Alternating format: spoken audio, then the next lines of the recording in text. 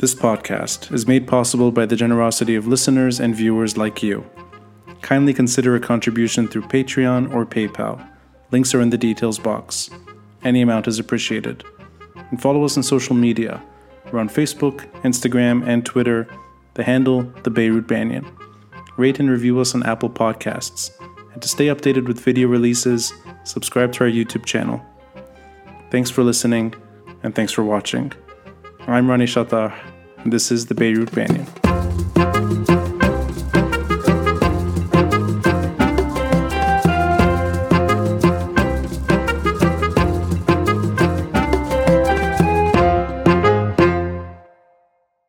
Ladies and gentlemen, welcome to Alias to another episode of The Banyan, and take it away.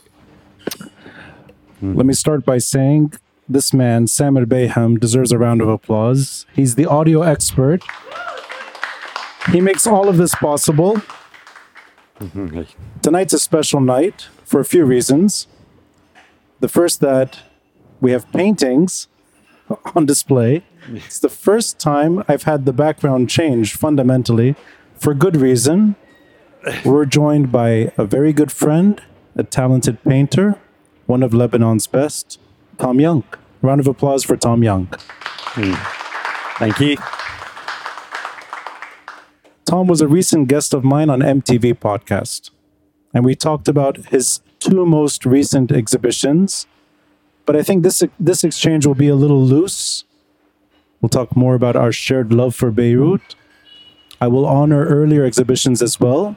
I've brought the accompanying pamphlets, so I'll share these in the audience.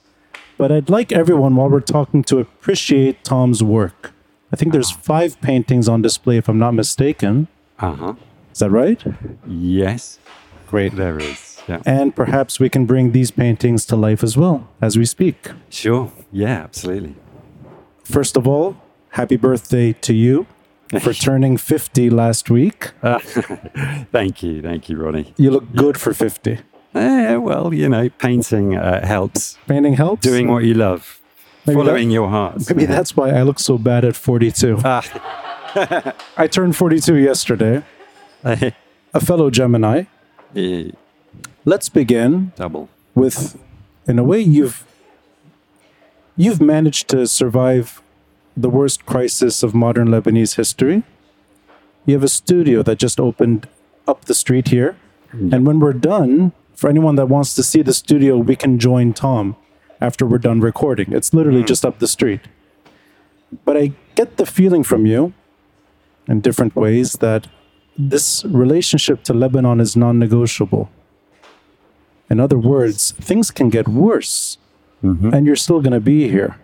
Yep. Things can get much worse, and you'll be painting this country Yes. in its beauty and its tragedy. Is that a fair assessment, that there's no leaving Lebanon? Certainly at the moment, and of course that's all we know is the present moment. But for sure, I mean, as a painter, I guess I have a different set of sort of priorities, and for me, inspiration is everywhere, and it's not just about the joy and the beauty of Lebanon, of which, you know, there's so much. But yeah, it is very much about emotion, and emotion comes in all forms, you know. Yeah, joy, happiness, but pain and trauma too. So yeah, I just find it an incredibly rich and inspiring place to be, in all of its joy and pain. And I know it's become a bit of a cliche that these extremes, heaven and hell, but it's, you know, there's something elemental and something incredibly true about Lebanon, I feel. And as a painter, it's incredible. I mean, I can't believe that there aren't more artists here from other countries. It's the most amazing place to observe, you know, as a painter, to some extent from a distance, you know, be the witness, be the observer. But at the same time, be absolutely involved and a part of it, so that there isn't a separation.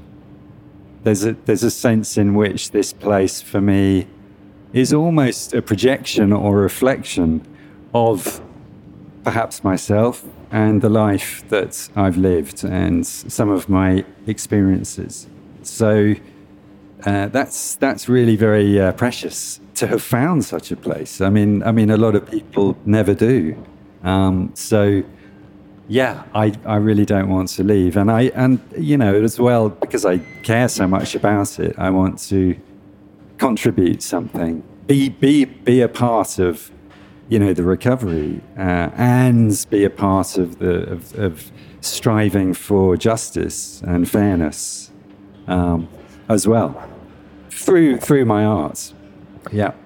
Now, I'm not going to repeat things we've discussed before. If you want to better know Tom's personal reasons for being here, check out our recent discussion on MTV, because we dedicated over an hour, really, to opening personal wounds.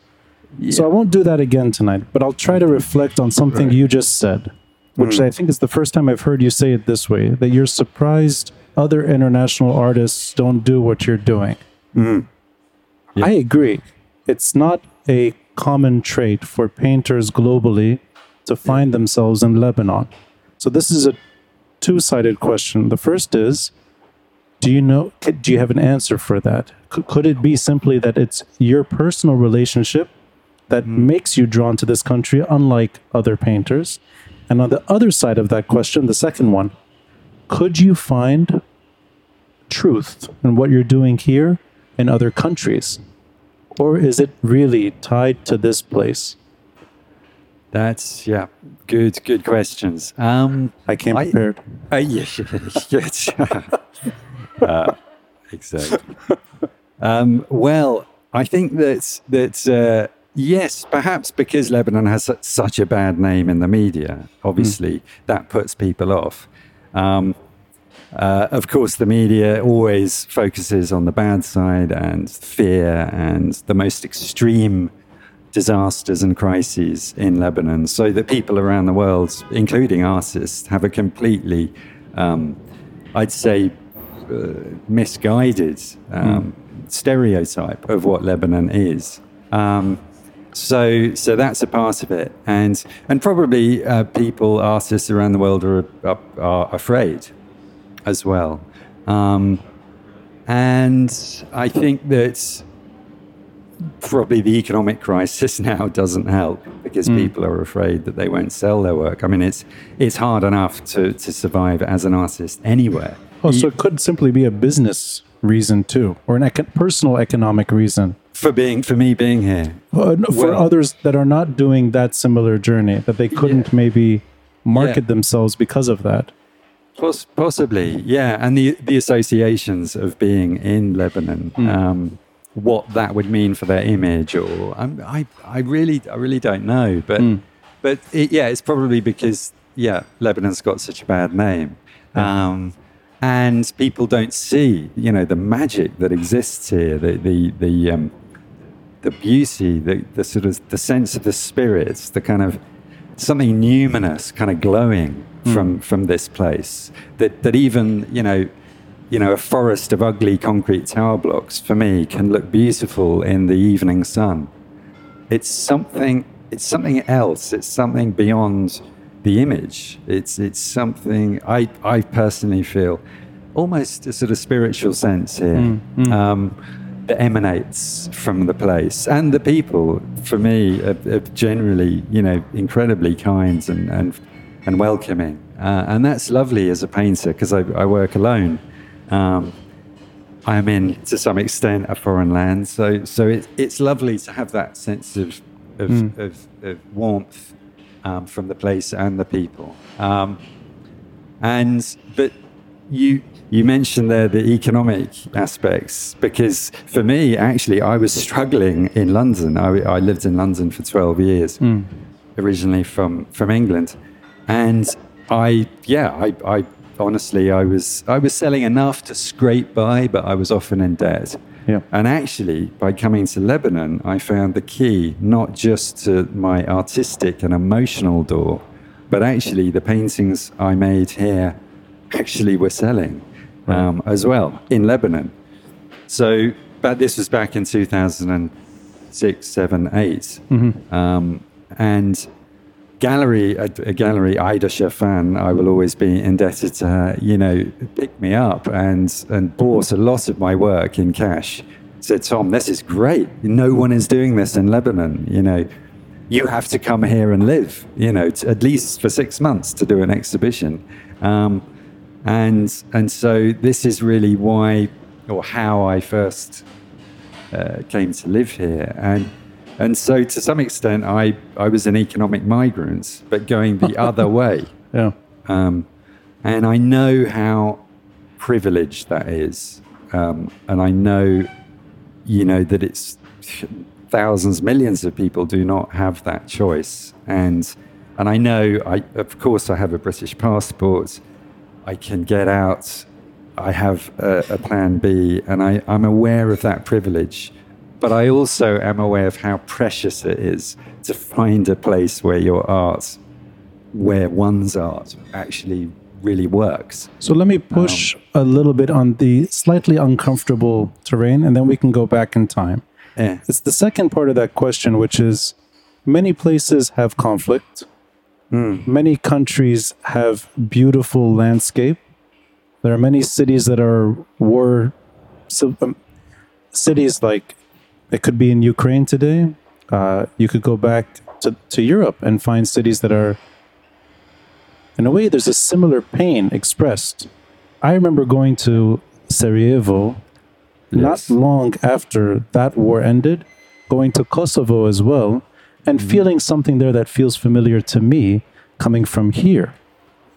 Yeah. You can always find a conflict, and you can always find a place to paint. Is it fair to suggest that in your case, it's not about that, it's closer to this country and whatever that country means to you, rather than finding yourself in Georgia? Yeah, well, and I have painted in Sarajevo as well, and I was in Sarajevo before the war in '91, and more recently painting there. And sure, the Balkans has a similar, almost sectarian, structural. Even sometimes the architecture can really feel familiar.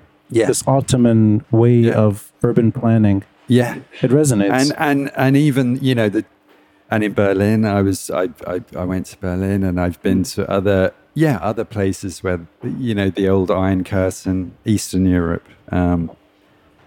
Other places in the world, India, South Africa, the border between India and Pakistan, I painted there. And I have experienced some of these other parts of the world. So there are definitely these places that I've been to that resonates because of that conflict, because of that trauma that I experienced, let's say, in my own personal family life, that I see projected in national situations, should we say. But Lebanon has a particular combination of these factors that come together in a way that I've never experienced anywhere else. It's as if I find a faith here. I find a connection. And what is art and life really all about? It's, connection. This is what we all are desperate to find. And yet we are all alone in many respects. We're all alone together. Yes. The reason I go down this road, and the reason I feel lucky in asking you these personal questions really, is that you are a unique character in modern Beirut history. You do stand out in what you do for its quality, but also for your decision to survive severe economic crisis that I'm sure has impacted you as well. Yeah. And the port blast. Yeah. And we both live in this neighborhood. We're both lucky to be here. Absolutely. And for you, and you mentioned it earlier, it's an issue of just going to the airport and leaving, yet you're still here. That to me reminds me of someone we've talked about off mic. You're not the same person, obviously. I think you're healthier, you're brighter in general. I think you shine more. It's Robert Fisk. And I know bless him. his Rest in career peace. is not in art, but No. in a way, it was in storytelling on his terms. You're a storyteller too. Yeah. Some people admire your work, some are harsh critics. I think the same went for Robert Fisk. He had a school, he had a class of journalists that worshipped him. He had others that despised him, but it didn't matter. He loved Beirut and he stayed here Yeah. well into his later years. I think you have that kind of story in you. And I never got the chance to ask him. He was supposed to be on the podcast before he passed. I never got the chance to ask him why he decided to never leave permanently. Now I get to ask you. And I think it's something there. There is something very deep, very personal that can keep someone here Yeah. when they don't need to be here. It's a sense of love, which I guess the heart has its reasons, of which reason knows nothing, as Pascal once said. And there's something that is beyond rational explanation. It's about a feeling, and ultimately that's it. And I paint that feeling. Yeah. Hopefully, with a sense of light. And I think, of course, the gorgeous Mediterranean light and the climate here is fantastic for an artist. The multi-layered history, the incredible sort of palimpsest of different cultures that have left their traces here. The culture, the wine, the parties, the mountains, the beautiful landscapes and valleys, But I don't think that's the reason you're here, Tom. You can find that in Belgrade. You can find that even probably in Odessa right now in the Ukraine. Andalusia, Well, I'm thinking more unstable environments that produce great art. I think you can find that many parts of the world. Yeah. I don't think you're here because the wine tastes good. Well, that's some of it, as Okay. our friend Michael. Then you Caron are like Robert Fisk. Yeah. But no, it is that connection to the essence of life and death. The sense of those both two elements are always in play here. And I think also most great works of art and literature and music have that sense of life and death in them. If you strip them down to their essence, they are about that. That's transition or tension, a journey, perhaps, from life to death, death to life. One of them is right here. Here's one I prepared earlier. But, I'm going to dedicate a lot of time to this baby and that one too. They're the same structure. They're maybe telling slightly different stories. I just want to share this with the audience. The best articles I've read about you were from Robert Fisk himself. They were in The Independent. I recommend anyone to check those out. And they're a bit dated now. It's some 5-6 years ago, maybe. Yeah, the last one was during COVID. Actually. Right, yeah. Yeah, So, it was 2-3 years ago. Regardless of other opinions he may have shared in his writing, the man could write. And I think his better articles were about subjects like your work in his later years. I highly recommend to check them out. We're going to get into the Holiday Inn, but before that, Tom, you gave me permission to touch on touchy subjects tonight. Yeah, sure. And one is something I know. I don't know if you knew that I knew this before. It's not that you just. I mean, you've been detained. Yes. Right. I've explored various penitentiaries. And I've never heard anyone give a more diplomatic answer. What was it? I've explored various penitentiaries. I've been on a sort of research mission to uncover the meaning of freedom by losing it. There you go. Remind me though, you weren't looking to get in jail. It's not that you were knocking on Rumia's door. Come on, let me in. Let me in. I'm sick of being trapped in this world. I want to. Tell us what you can about those moments that you experienced earlier, really at the start of your career here. Yes, the one that included, It's 2006, if I'm not mistaken. 2006, was my first trip here before the war in the summer. Yeah. I fell in love with Lebanon immediately and decided to come back in the summer. The day that I had my flight booked was the day the Israelis started bombing Beirut airport.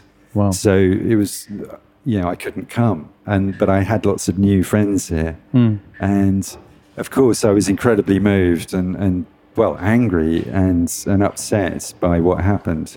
So I decided to come back immediately after the conflict and do workshops in Dahir with children who'd suffered terribly in the conflict. This is just months after the July war. Yeah. So it's end of 2006. Yeah. It was in the autumn of 2006. Okay. So I came back and I'd never seen anything like it. I mean, I was used to painting the River Thames and, sort of London streets and the south of France and vineyards and Italy and, to paint such scenes of devastation was truly moving. And also to work with the children and to bring their stories and their drawings back to London, to show people in London, look, what's going on here?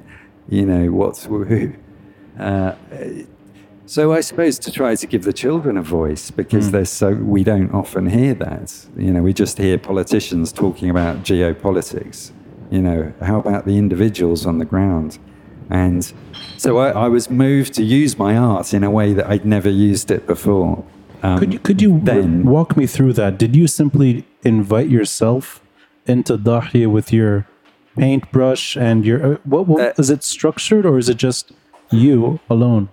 It was something I decided to do, and then I found a way of doing it. So through a Lebanese friend in London, and I got to know some NGOs here in Beirut who were working on the ground, setting up workshops in Dahir, in the worst hit areas. And I wanted to use my art to kind of transgress those boundaries, those sectarian boundaries, which is something I try to do quite a lot. So I did that and I worked there, and then eventually I came back to Lebanon, actually via India, which is a bizarre story. I'd actually got a bit afraid that I was getting too enmeshed in this place, Lebanon, which I felt was identifying with the trauma too much. And this is not going to be good for me. So I have to find a way. And then I got some commissions in India, and I thought, wow, go to India, I'm going to forget all about Lebanon, because India is such a mind-blowing sort of universe in its own right. And that's true, it is. But I went there and came back to London with my Indian paintings, and an Indian art dealer found out about me, came round to my studio in Chelsea at the time in London, and he said, Tom, I love your work. I'd love to give you a show. He's a very eminent Indian art dealer, only does exhibitions about India, nothing else. And he saw my work and he said, look, I like your Indian paintings, but what are these?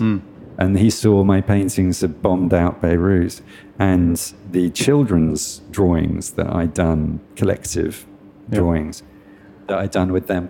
And he said, Tom, I'm going to give you a show, but for the first time in my 40, 50-year career, I don't want an exhibition about Lebanon, about India. I want you to go back to Lebanon.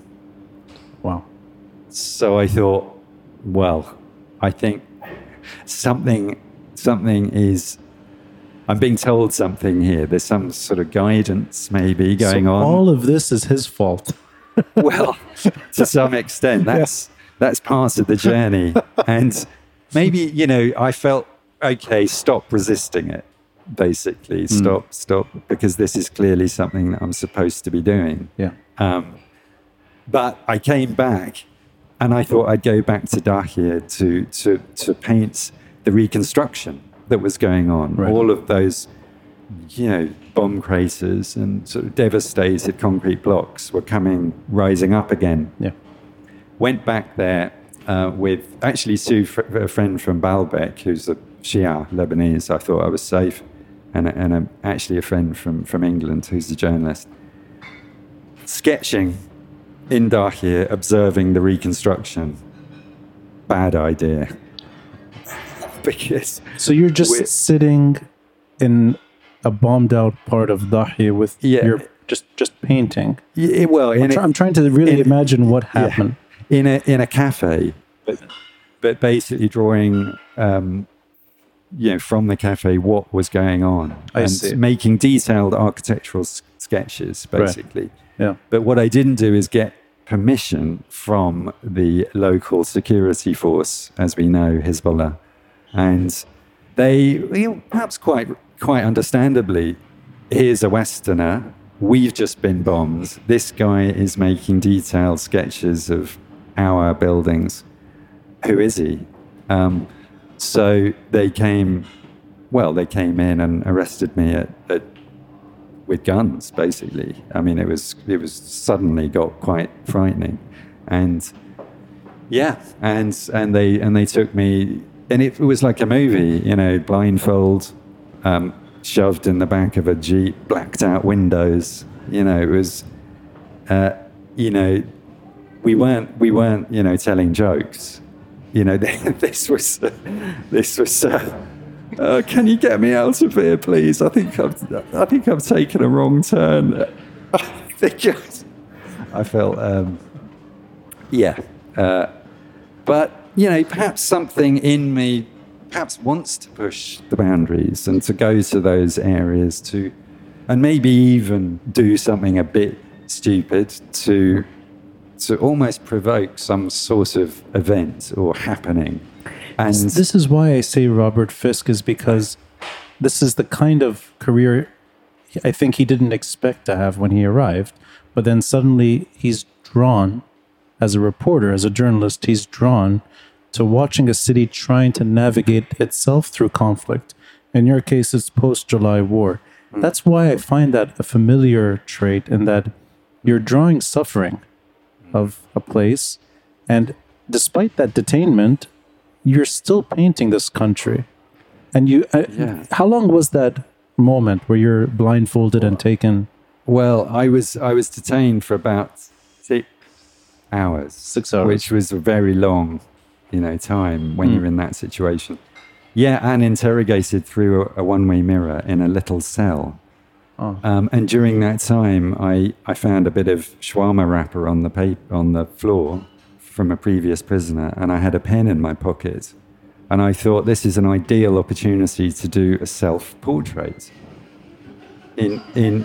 Because, I mean, I've come here to paint. Why should I let these people stop me? How interesting, I think this is when they let you go, right? Okay, well, there you go. Maybe even persuade Who does he work for? We don't know. Maybe use that as well to prove that I was an artist. Yeah. But also really interesting moment because I was so scared, and I really was afraid, obviously. And all I could see was myself in the mirror. And so I thought, I'm afraid. Why not draw that fear? And this is almost, it's a sort of classic meditation technique to sort of embrace whatever the present moment brings. So, if you are afraid, then don't resist that. Don't push that away. Actually channel it into an artwork. It was a moment that I'll never forget. It was like something connected, and I really got into the self-portraits, and by drawing my fear, the fear went away.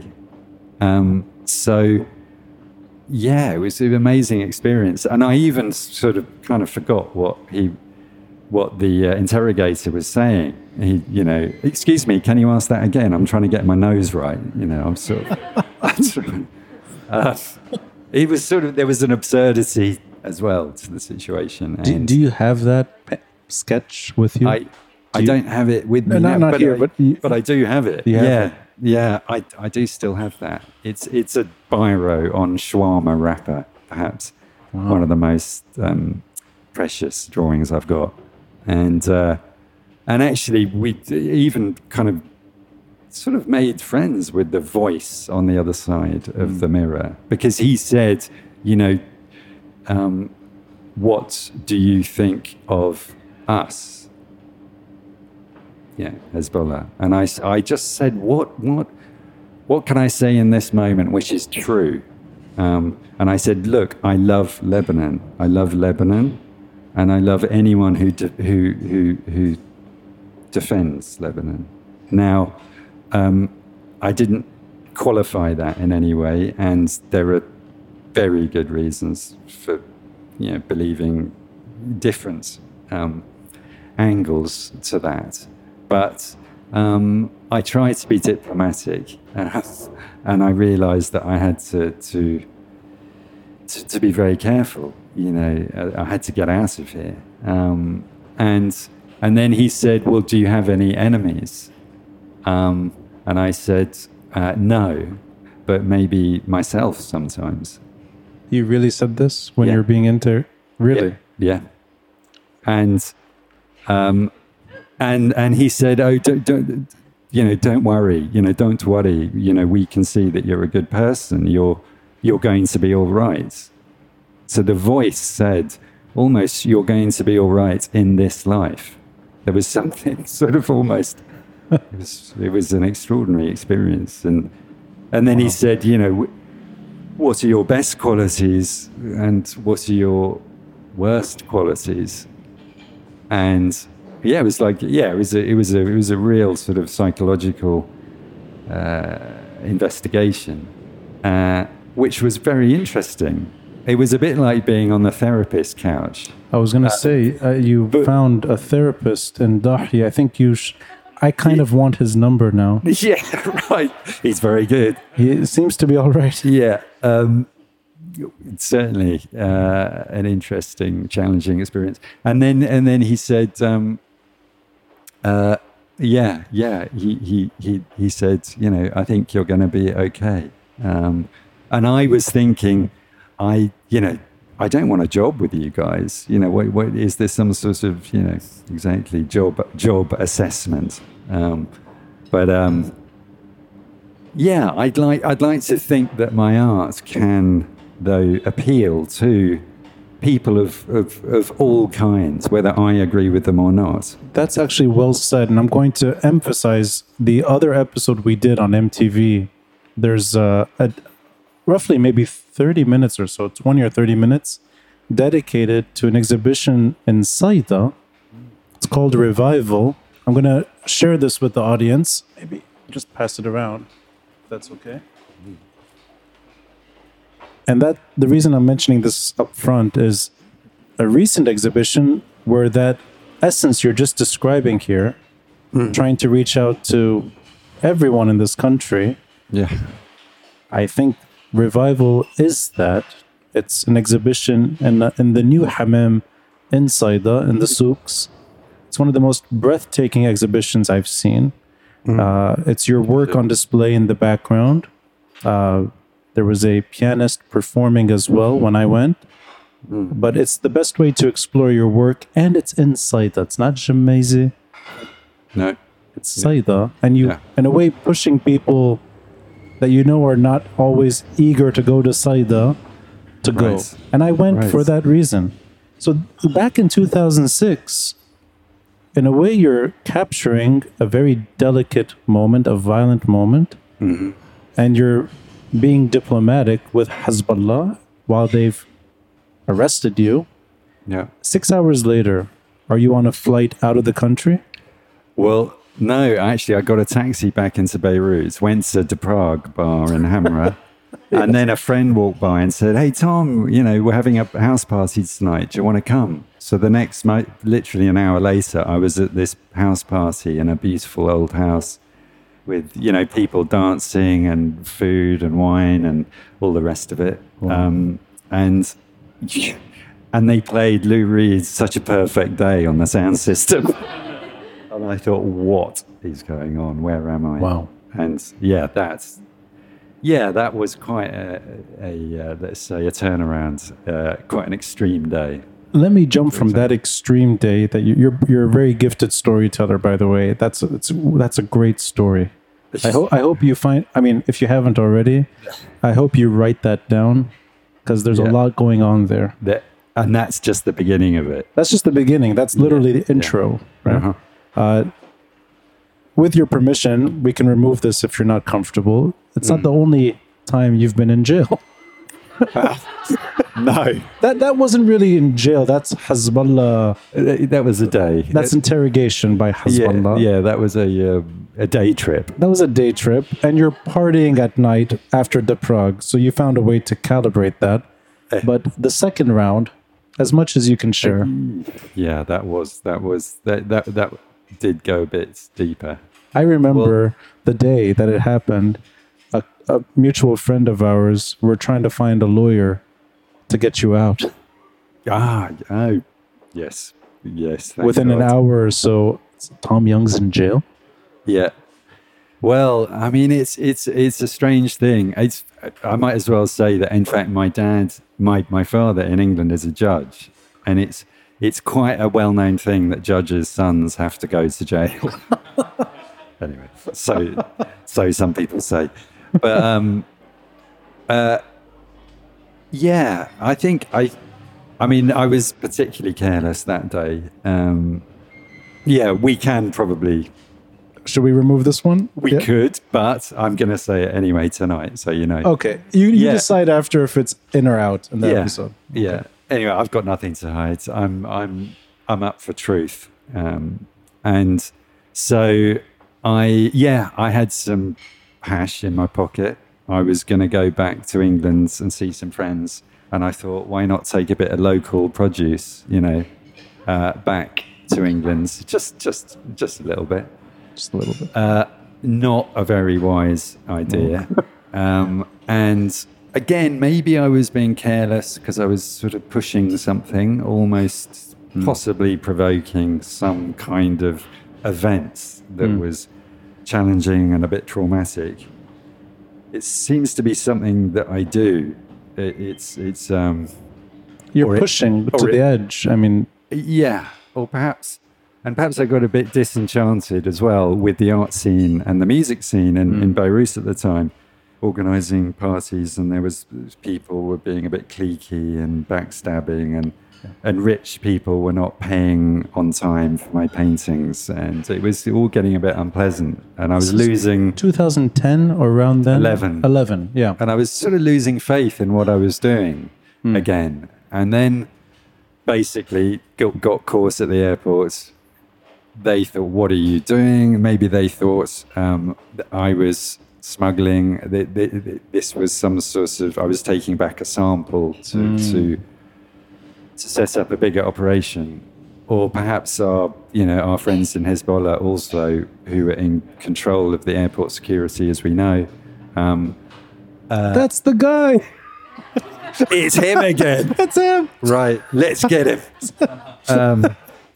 This time we'll really we'll rub it in. We'll make him pay. And so they did. It just escalated. I thought, I'm going to miss my flights. Oh, I might have to pay a fine. Oh, I might have to fly tomorrow. And it just got worse and worse and worse. And in the end, I spent 2 weeks in cells with 13 other prisoners with barely enough space to lie down and on a concrete floor. And that scene at the end of Kafanau, the one of Under Adliye. Yes. When they go into the prison and he's trying to call or the last scene of the movie. Scene. Yes. Well, I was in that prison. There's more to it than that. But those 2 weeks you're in Adliye. The first week, Habesh in Hamra, which is really tough. Yeah. And then in Baabda, which is they're also underground prisons up there. And as the only obviously very white guy, and potentially quite scary. Yeah. But luckily, I made friends with some good guys in my cell. You know, I'd been to boarding school in England, so I knew how to sort of negotiate the dormitory situation. I mean, it's sort of, yeah. I mean, they say, you know, it's training for the outside world. Well, in that case, it sort of was. And so they, so I was there. And again, I realized this was a great opportunity to draw some portraits as a way to connect to my fellow prisoners and a way to sort of harmonize, you know, the atmosphere there. And so a friendly prison guard smuggled in some paper and and a pen. And then actually my girlfriend at the time, our friend and all, smuggled in a sketchbook and pastels, really good quality. I remember her telling me that's what she was doing. I didn't believe her. But there's no way Tom is doing this while he's in jail. Yeah. And then I found out it was true. Yeah. And it still surprises me. It shocks me that you can meditate to a point where you're with a dozen or so prisoners and you can check out of that and go into what you do. That's an incredible detachment, I think. Well, both detachment and completely and a sort of, let's say, integration of what's happening into what I'm doing. And so maybe this ties back to the point at the beginning about why do I stay when there's so much suffering? Yes.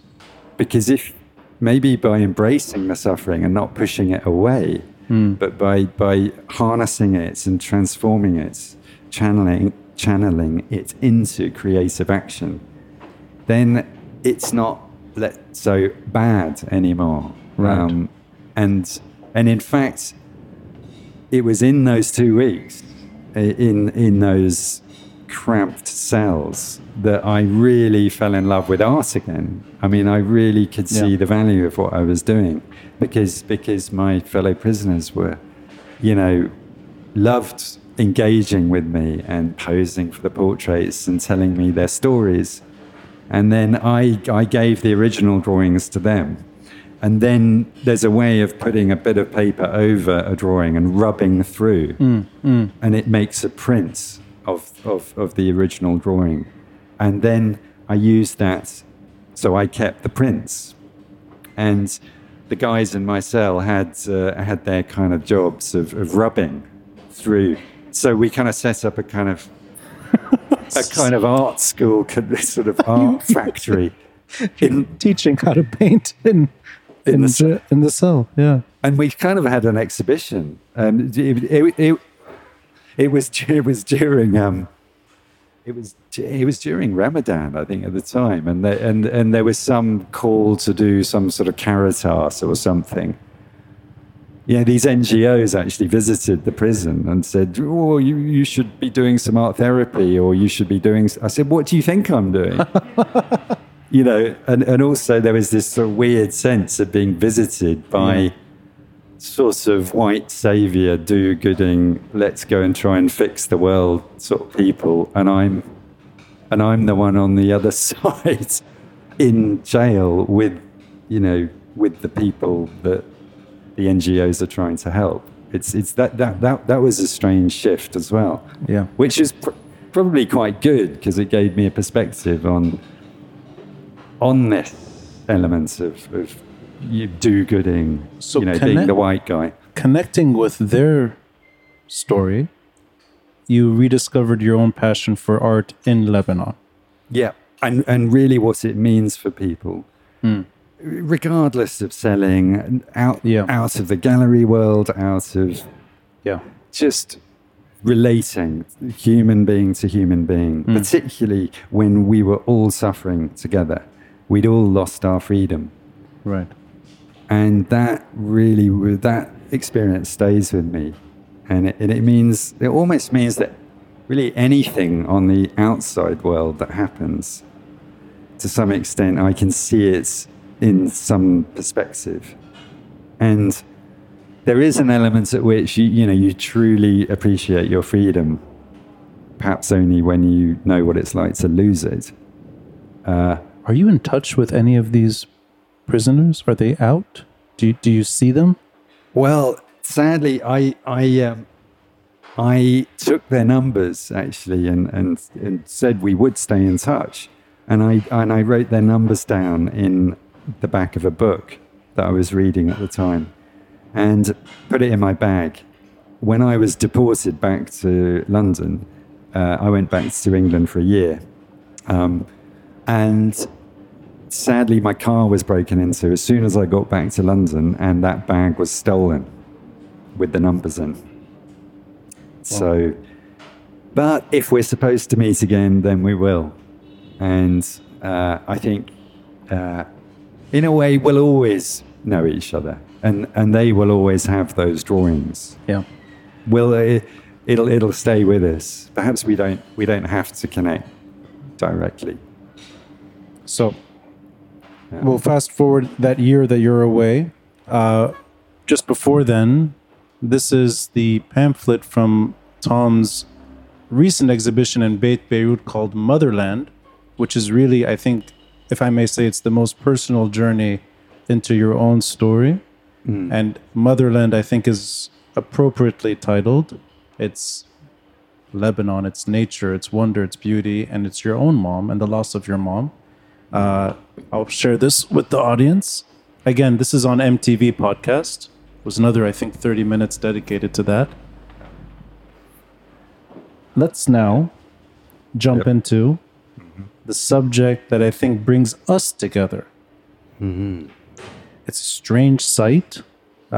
You have your relationship to it. I have my relationship as well. You're 50, I'm 42, which means we've never seen it function, whether on television or in person. But we're both drawn to this monster, this beast, which is behind us. And well, it was built the same year that I was born. Well, there you go. Which is interesting. But so yes, 1973. Yeah, I can do math. Look at that. Nice. Did well. The Holiday Inn. Yeah. Now, this portrait, which is outstanding, And that is the pinnacle. yes, Le Pinacle. Le Pinacle. Something That's like the rotating bar at the top of the Holiday Inn.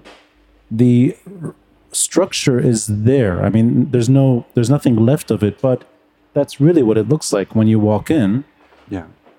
And I think those are the two for the Holiday Inn. I can't see further back, but that's the 1 year anniversary after the explosion. sorry. March. Yes, that's here's amazing. Amazing. So let's dive deep into the Holiday Inn. Okay, let's do it. I'll let you start, and I will end it with my own reasons for loving this site. There's many buildings in Beirut that survived the civil war. There's other hotels in the hotel district that look a lot like the Holiday Inn from the outside and inside. Soldiers shot at each other. Militiamen battled across the Green Line. The Holiday Inn is impressive in its size. Yeah. It's huge.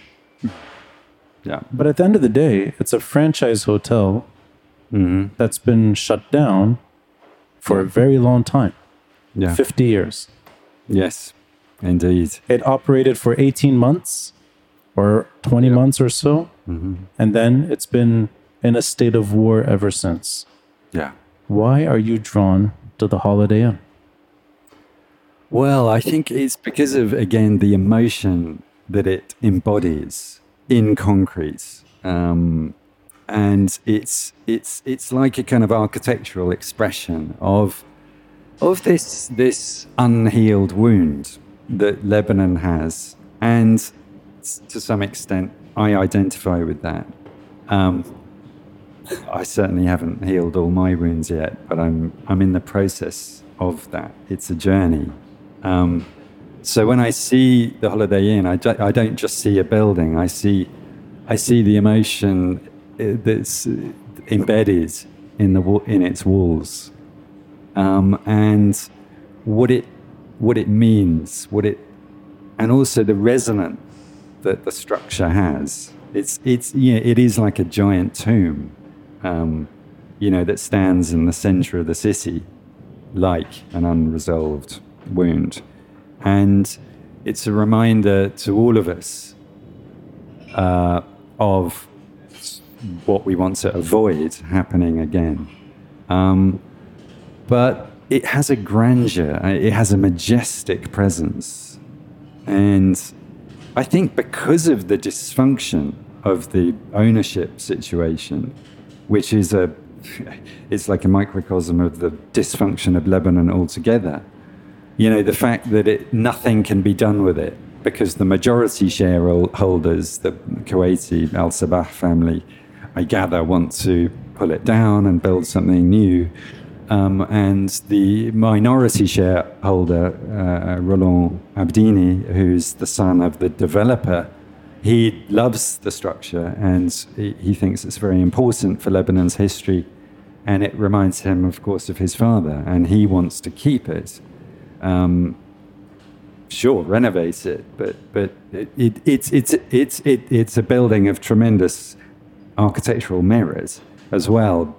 Because it was designed by the great modernist architect Le Corbusier's chief architect André Wojensky, with the help of Lebanese architects. It's his name has disappeared from my mind. The Lebanese architect, I don't know. I know that there's a Russian architect that was involved. André Wojensky. Oh, he's the Russian. Okay, yes. Yeah, and it has many of the kind of notable features of Le Corbusier's designs. The windows are based on the golden section, and there's the distinctive red tiled stairwell structures. There's it's quite a stunning building in many respects, and you're talking about it though like it's a National Geographic essay. I want to know why you are drawn to this monster. The answers you're giving are correct for somebody that's researching the Holiday Inn. Yeah, this is surface level surface stuff. Right, let's dig deeper. Okay, enough of the chit chat. Right. No, I want to get as personal as I can about this structure. Yeah. Sure. Well, I think because the Holiday Inn is the iconic symbol of the Civil War, the beginning, the Battle of the Hotels, when Lebanon obviously became divided along sectarian lines. It was occupied by Christian militias, then so-called Muslim Murabatun militias, and it was fought over. So it symbolizes to some extent the unresolved conflicts between human beings, between two sides that don't connect, two sides that feel that the other is the enemy. It's symbolic of something essentially human about the dysfunction of humanity, what we do to each other, the sense of the us and the them. And I can't say that I've healed from this same syndrome myself. I have prejudices myself and fears about certain communities that I feel unsafe in, and so I'm not saying that I'm coming from any high position here, but I recognise something deeply human about it, and something that sure we need to work on, we need to heal from, and I think as well it symbolises something to do with my own personal family experience, the experience of trauma and tragic death. My mother took her own life when I was 10, and the family has become divided ever since. And these traumas have sort of led to more traumas, sadly, more tragic deaths and more dysfunction in my own family background.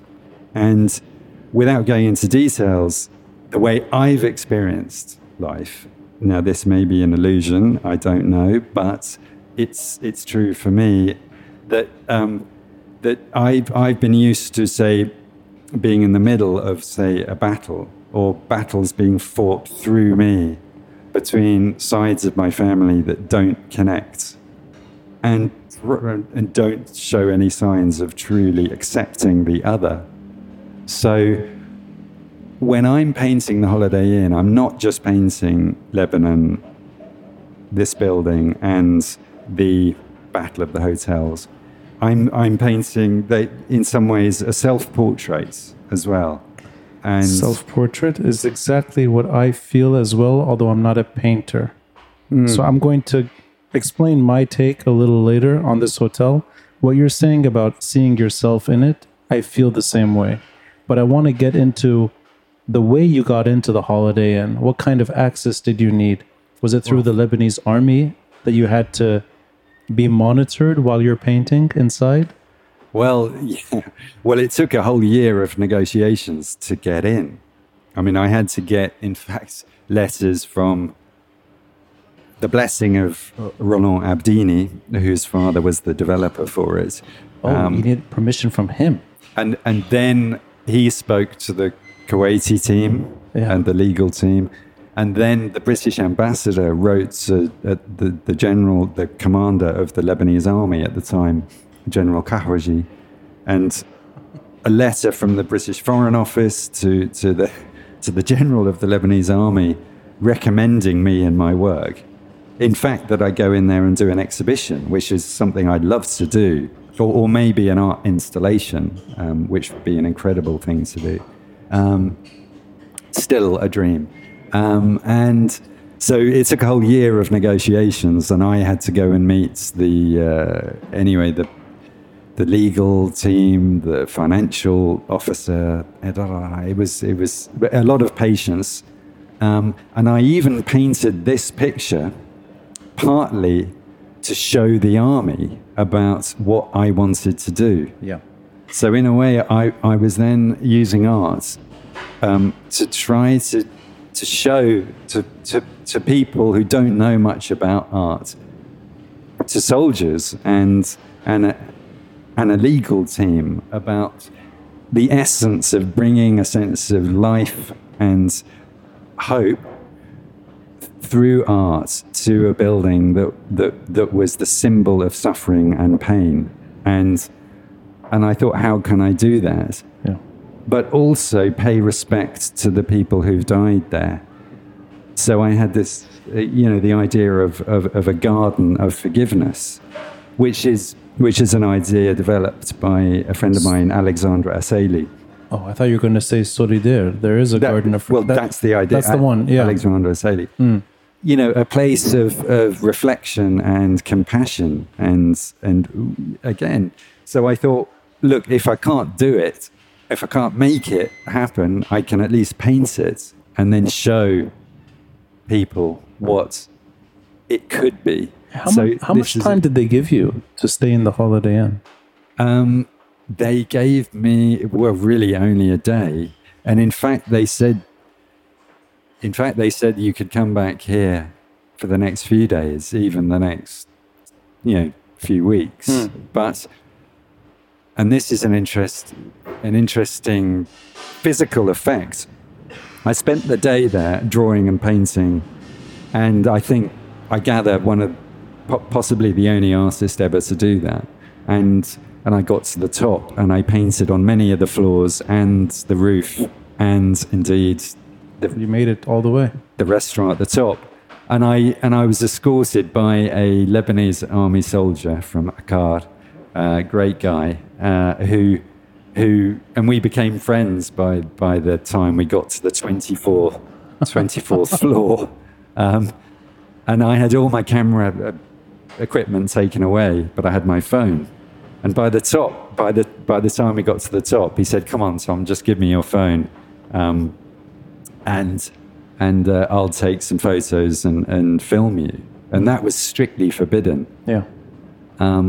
Now that film, I think, is the only film that exists of anyone within the Holiday Inn. But I couldn't give it. I can't show it in public because I felt, it would get him in serious trouble, and it might threaten my dream of doing the exhibition there, because the legal team said no photographs or film. I mean, they wouldn't even allow Al Jazeera inside to film Right. in a recent film. Yeah. So, it was an incredible experience. And I felt, obviously, this sort of sense of horror and sadness that human beings can do this to each other. I felt a sense of empathy because of my own experience of conflicts and death in my immediate family. And I felt also a kind of excitement about how amazing this place would be to do an exhibition in, and a excitement as an artist and an architect, because I trained as an architect as well. So I was just, there were so many emotions, and I think I did, by drawing on the site, I was really processing it. I was taking it in. I was connecting to the place.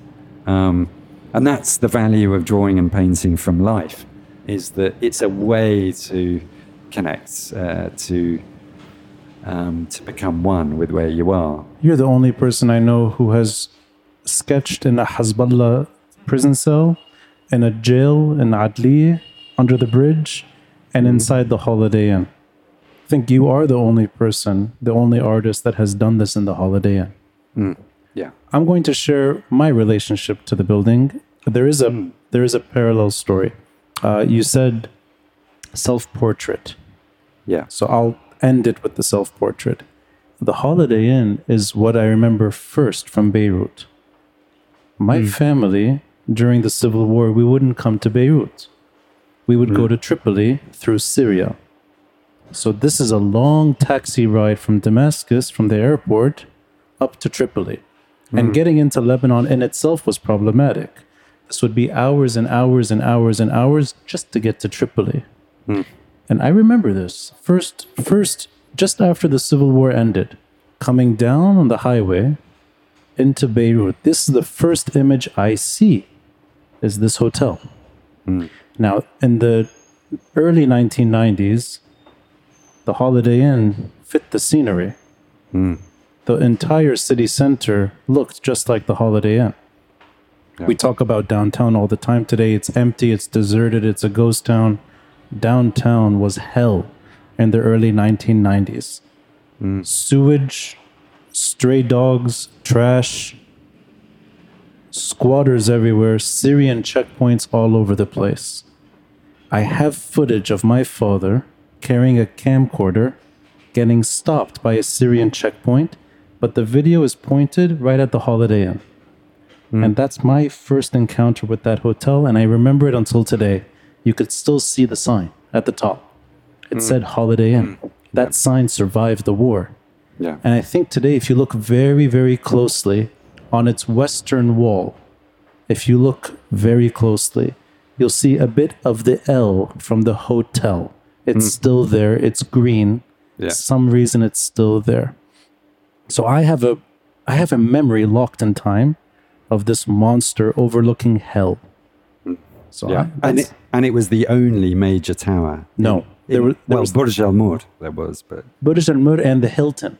But the Hilton was destroyed. Yeah. I think the Hilton was never actually opened. And for anyone that cares, the Hilton is where that unfinished Hilton is right now. It's if you know where Starbucks is in downtown, not the souks, but next to the Four Seasons. That's where the Corniche was. All that land reclamation was trash, the Normandy trash dump. And you had this massive hotel, the Hilton, never opened. The Holiday Inn, going back to self-awareness, or let's say self-portrait, I would hear stories about this hotel from relatives, actually from my mom, who's sitting right there alone. A date that she was on in the St. Charles Cinema, which is below. yeah. It's still there, Yeah. but Yeah. it's locked. Yes. And I've been in there. You've been in the St. Charles. Yeah. So- Into the cinema. Yeah. And where all the seating is. Yeah. The dust, the seating, the stench. What a great performance space that would be. Well, yes. I mean, to bring, Yeah, you need to clean it up a bit. Though. yeah. But, Yalla, go. but the St. Charles, I think, is the name of the company that the family you're referring to. Yeah. That's the name of their... That's why, because it was built on the site of a monastery that used to be there called the St. Charles Yeah. Borromeo Monastery. Anyway, But then, over time, I stopped seeing the Holiday Inn. I grew up here in the 90s in Beirut. I think like everyone that lives in Beirut, you stop seeing it. It just becomes part of the background, and then you don't notice it anymore. And today, literally, you go back and forth all the time. If you've lived here long enough, you know where it is, but you don't think about it. It's there. Yeah, you become immune to it. It just disappears. Exactly. Although it's huge. It's the largest structure in this country. And you don't see it. Years and years ago, I think, maybe during your first interrogation by Hezbollah, I was giving walking tours. For about 15 years, I gave walking tours in Beirut. This was my favorite stop. I would spend so much time looking at this hotel from the outside, looking in, seeing graffiti, seeing carved militia names inside, and looking back then at what was, for a brief moment, an unoccupied space. There was a stretch of time as the Syrians left in 2005. And before the Lebanese army took over, there was a guy at the entrance with a mattress on the floor and a TV. I don't know how he got electricity. That was security for the Holiday Inn. And week after week, I was taking 50, 60 people at a time, sometimes bigger groups, talking about this hotel, but dreaming of going inside. So I've shared this with my mom before, so it's okay to share it here again. I was younger. You can do this maybe when you're younger. You shouldn't do it when you're in your 40s. Well, it's never too late. Well, no, now the thought of 24 floors is not appealing. Well, You could still do it, but it takes its toll. Parachute. I literally waited for this guy to fall asleep. And I had a Nokia phone. So the Nokia flashlight, that thin phone? Yeah. I waited for this guy to sleep. I was with a friend of mine, a roommate. Actually, he's British. I don't know if that has any. We're waiting and waiting to hear him snore from the entrance on the backside, which is the Orient 499 shop. We're waiting. We could start hearing him snore, which is like, okay, now's our chance.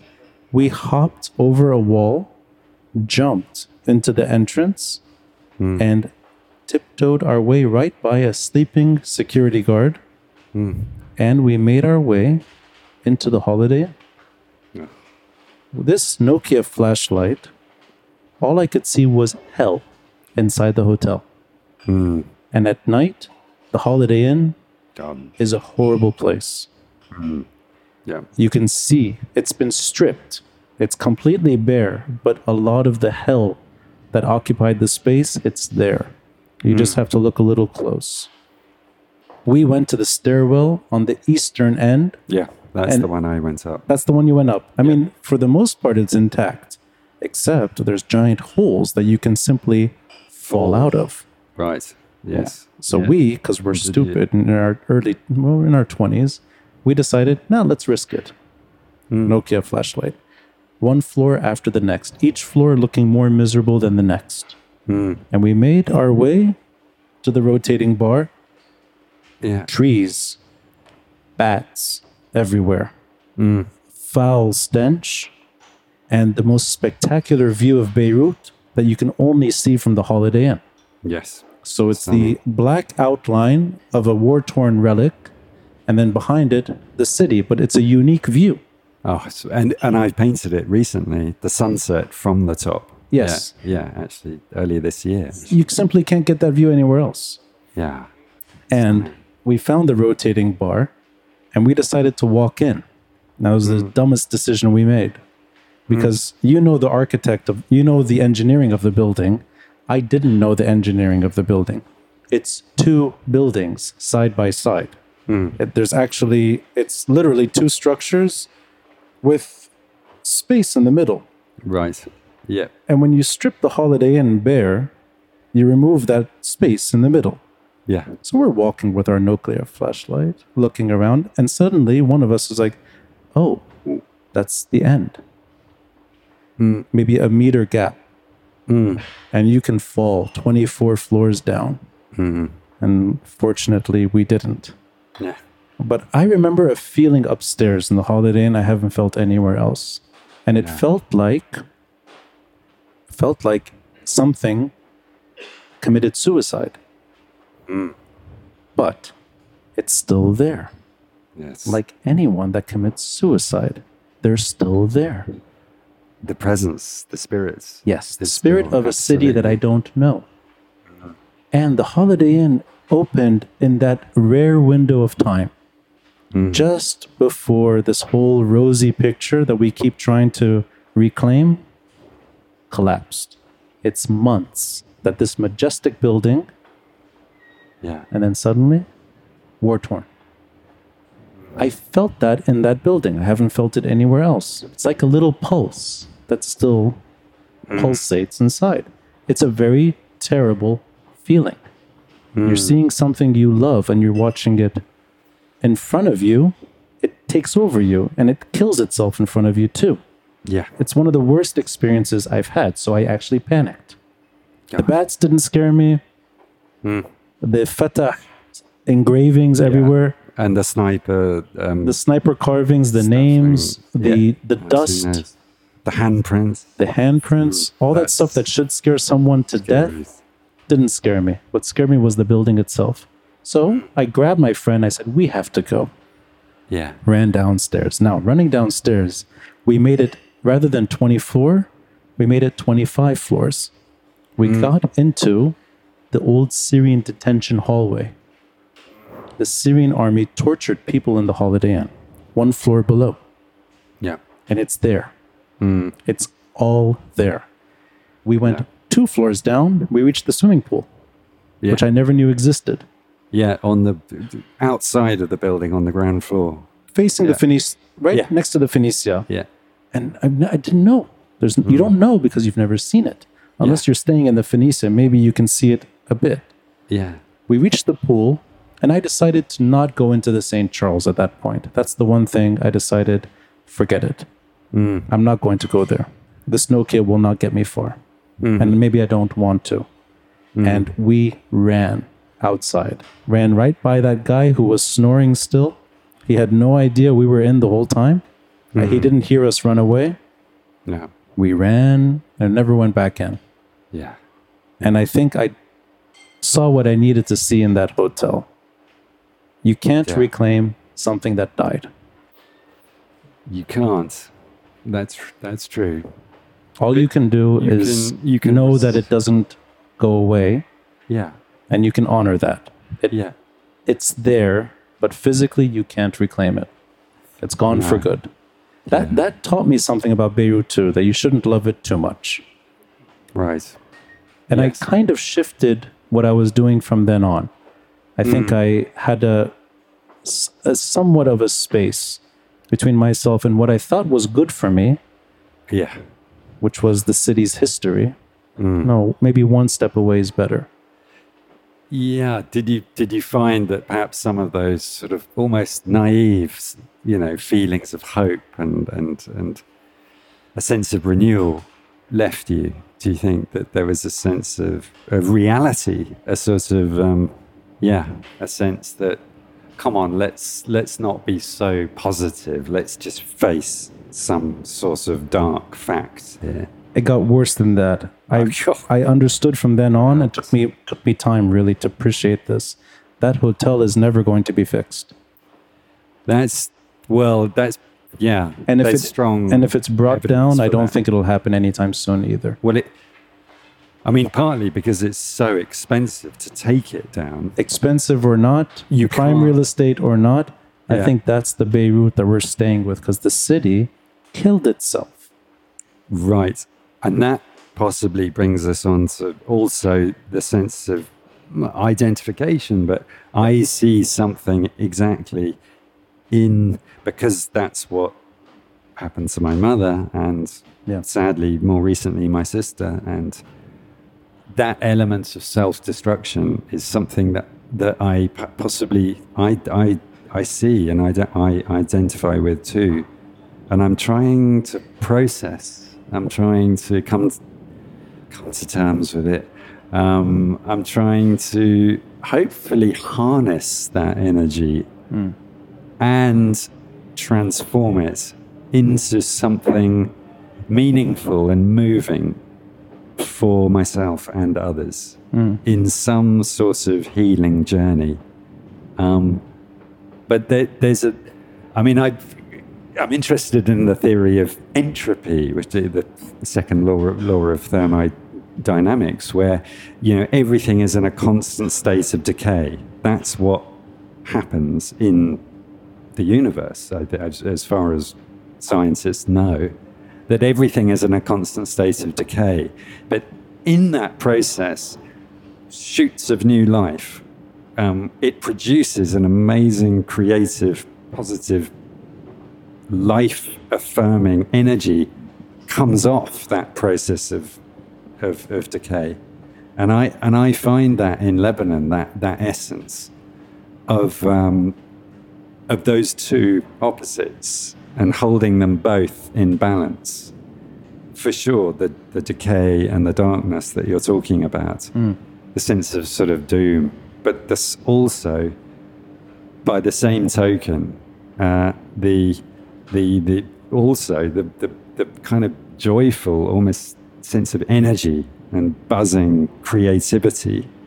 I mean, like electricity, في كهرباء كتير on بس مش من دولة. Yeah, right. Okay. It's something that fizzes with creative potential as well, and maybe when I was in the Holiday Inn, I felt also a sense of dread and darkness, and I saw evidence of torture and those instruments and things that are still there. And maybe at night it's far more haunting because it's unexpected when you see certain things you're not looking for, and then they're right in front of you. Maybe, but I think day or night, it's haunting. Yeah, it is haunting. It has a presence, and it's it is a powerful building, and it exudes tremendous energy. And actually, I mean, I didn't run out, but as soon as I left the building, I got a constriction in my throat, and I was quite ill for a few days, and I couldn't swallow or eat, in fact. And I think that was possibly a sort of psychosomatic effect of being in the place, and maybe even absorbing some of that energy that I'm talking about. And maybe that is part of what I do in these old buildings, the Holiday Inn and others, the Rose House, Sulphur, the Grand Hotel, and Villa Paradiso, and so on, is sort of try to get out of my own way, so that I open up to this energy that's so present in these so-called empty spaces. And certainly I felt that in the Holiday Inn. But having got recovered from this illness, which was probably a response to this sort of horror of the place, I've just set to work on a lot of paintings. Yeah. To sort of get it out of me, to transform it, to release it, and share it with others. That way of recalibrating, whether it's through channeling that fear into work, or in my case, it made me rethink my own relationship to the city and expectations. You can recalibrate them, you can measure them differently, and over time, I simply don't notice it anymore, like everyone else. But I think it's safe to say that is the most haunting structure in this whole country. There's nothing like the Holiday Inn. And anyone that's been inside before the Lebanese army got in, and after the Syrian army went in, there's a few of us that went in that window. Yeah, it's maybe the last time you can get in without army permission that you had. Who was calling, the ambassador or the foreign office calling? The general of the Lebanese army. I don't think Joseph Aoun is going to answer that phone call, to be honest, now. Well, he might. Actually, he's got one of my paintings up in his office. You're kidding me. So he might. Yeah, this is another. So you really guarantee that you're going to have an exhibition there one day? I'm working on it. You're working on it. Strategy. softly. And it's, I was commissioned. I've worked with the Lebanese army quite a bit in my tour of, military organizations. I did a painting of the new border posts on that were built to protect Lebanon from Daesh near all along the border of Lebanon. And so I did the Lebanese army commissioned me. Once he becomes president, you'll be in Baabda painting him. But one more, Tom. No politics. Well, would you like me nude? Well, okay. Come on, now that would be terrifying. No. جبران جاي دورك. Yeah. زياد انطور. Yeah. جهاد وينك? No. So keep painting, my friend. Okay. So we'll wrap it up with more recent work that you've done. I'm just going to share 3 other exhibition pamphlets. I really got to know you through Carousel, which is going years back. Maybe I can just ask you to pick that up. The Rose House we all know, and Grand Sofa Hotel. Grand Sofa Hotel. Yeah. So that really is a fast forwarding of the exhibitions that brought you to October 17. Uh-huh. And that portrait right in the middle is that from 2020? It's actually 2021. 2021. It's the huge gathering on the 1-year anniversary of the explosion. Right. The gathering of maybe 500,000 people by the port, which I found was amazing. A very solemn and respectful, compassionate gathering. But people were very angry, obviously, still are. And the painting is called Badna al-Ha'iya, we want the truth, but obviously, no investigation is really being done and probably never will be. But the desire for justice and truth is alive, is true. And I wanted to paint that. Yeah, it was a moment, again, of great suffering, but also camaraderie and a real soul, a feeling of perhaps a defining moment of what Lebanon really is or could be. People coming together with a common desire for justice and accountability and shared suffering, which was incredibly moving to witness. And I saw you that day. I was going to say, yeah. We met in the crowds, yeah. Yeah. And because I'd had my own house and studio completely smashed to pieces and many paintings torn, and I wasn't just observing this. I mean, I've experienced this firsthand as well, and one of possibly the only neighborhood that I've ever really been able to call my home in Jamaizi suffered really the most where we are now. And so I really felt strongly about that. And what is art all about if it's not about emotion and feeling? That painting's about a lot of things. And the spirit of the attempted Thawra protest movement of 2019 as well. That same spirit that sort of came to life again that day, and sometimes does come up again in the public consciousness. You spent most of your time in Beirut living in this neighborhood, or a huge chunk of it is literally just up the street. Apart from when I'm not in various, jails. When you're not in jail, you're here in or, Shemesh. or Saida, which is Or Saida, yes. should be a different planet Right. to where we are now. Or when you're in the mountains painting, or for that matter, the Rose House in Ras Beirut. But I associate you with this neighborhood. Yeah. Pre-blast, post-blast. And I know that, I've seen it with my own eyes. Some of your work damaged by the blast, oftentimes on display. So I've seen your work hurt by the blast too. And this portrait of Jemezi, is this recent? Yeah, actually, this is earlier this year. Earlier this year. Yeah. Almost with some of the buildings repaired. Again, it's the painting of, and it's, it's just, there's a sense of light that I wanted to, and softness that I wanted to portray as well in that.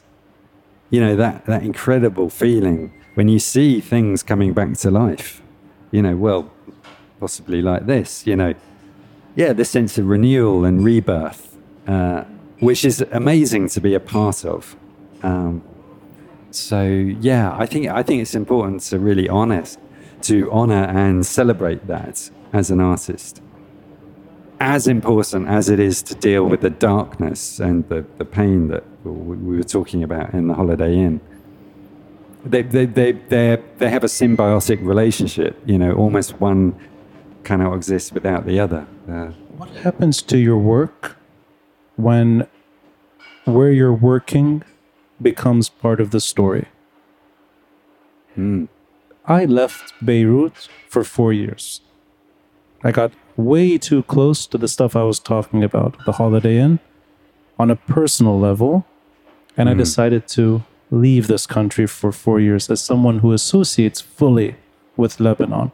The blast, destroying your home, damaging your work, and I'm sure leaving a permanent scar on you as well. Does it do the opposite for you?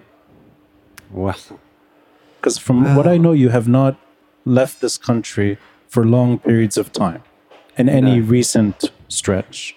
No. I've seen you in every single gathering. I saw you in the October 17 protests. I recorded with you in November that year. We were together during that protest, 1 year anniversary. And I regularly run into you, and I know that you're a fixture here. Yeah. Is that just how you decide to make your work better reflect the moment? Yeah, I think, it is a sense of commitment to something, to a place.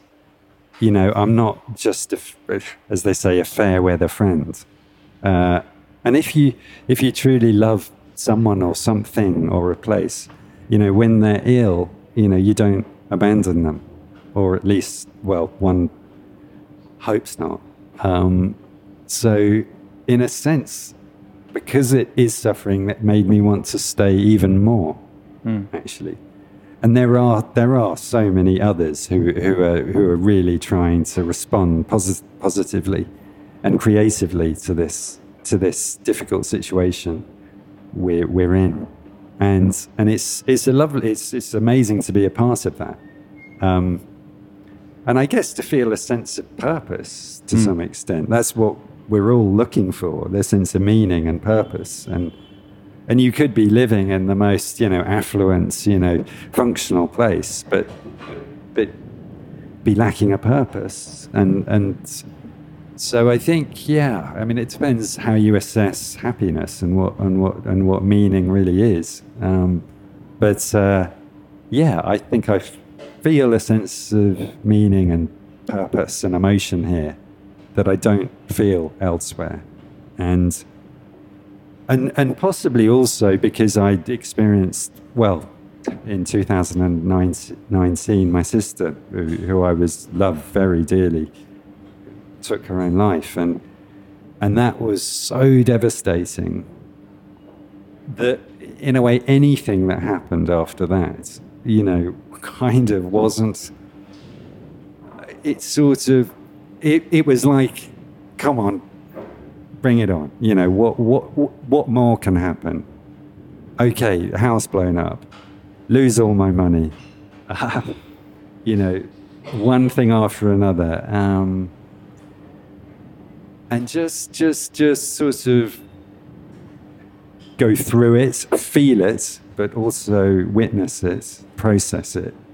But yes, I think probably because in my own personal life I'd been through, some really, really difficult times. That it's like nothing fazed me. But when you say bring it, everything is going wrong. Keep bringing it.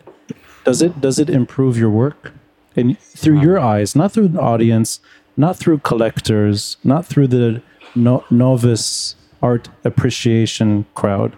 For you, does it actually improve your work on a personal level? You know, it probably does. Yeah, yeah. It's so. As an artist, I want to make the best work that I can, and to share that with people as a mirror or some sort of filter for the emotions that we all feel. So I want to be in the best place to make the best work. And okay, maybe there's electricity shortages and I've lost my money, and but there are more important things than that. But again, maybe I'm in a privileged position to be able to make that call because I'm a white guy with a British passport. Maybe okay, I acknowledge that, but that's the truth. That's the situation I'm in, and it's just being here. Is a way for me to process so many things that are going on around me in Lebanon and are deep inside of me. It's a strange trait when you find heaven and hell, and I do as well. Yeah. And I think that's what happens when you're in love with this place. I do often try, and it doesn't always work, to keep one step removed from the tragedy. Yeah. And not get too close to the wounds always, and not dwell on the pain. Yeah. There we go. Yeah. Because I think that can have a counterproductive effect. Yeah, you can over-identify yourself with the pain. Yes. And that can be a bit of a rabbit hole. And I think that's what I was trying to get at when I walked into this monster here. You don't want to identify with that. No. It's not good for you. But you can honor it and you can examine it to a point, but don't become that. Don't become it. Yeah. But it's also a mistake to disassociate too much from it. Yeah. Because that is what they call a spiritual bypass. It's just, it never happens. There is no me, there's no ego. It's all, it's all an illusion. Well, I'm not really sure about that. I think, we've got to honor our humanness. Yeah. And our story, can be our glory. There's no better way to wrap it up other than that quote. I will also say it's obviously not just wounds and tragedy or markers of anniversaries that you paint. You paint individuals, and you're very talented at that. You also paint landscape, and you've done quite a number of those beautiful paintings in the back of majestic scenes across the country. Yeah, and the old cedars, beautiful. Yeah. And I think it's nice that people associate you with all of the above. And you found your way to make Lebanon home. And I think the art scene would be at a disservice without you. So I'm glad you're sticking around permanently. I'd like to fade in the sunset with you. Yeah. So let's take a 10-minute break. We can order drinks, and then we'll have a Q&A afterwards. Thank you, Tom. Excellent. Thank you. Thank you, Ronnie.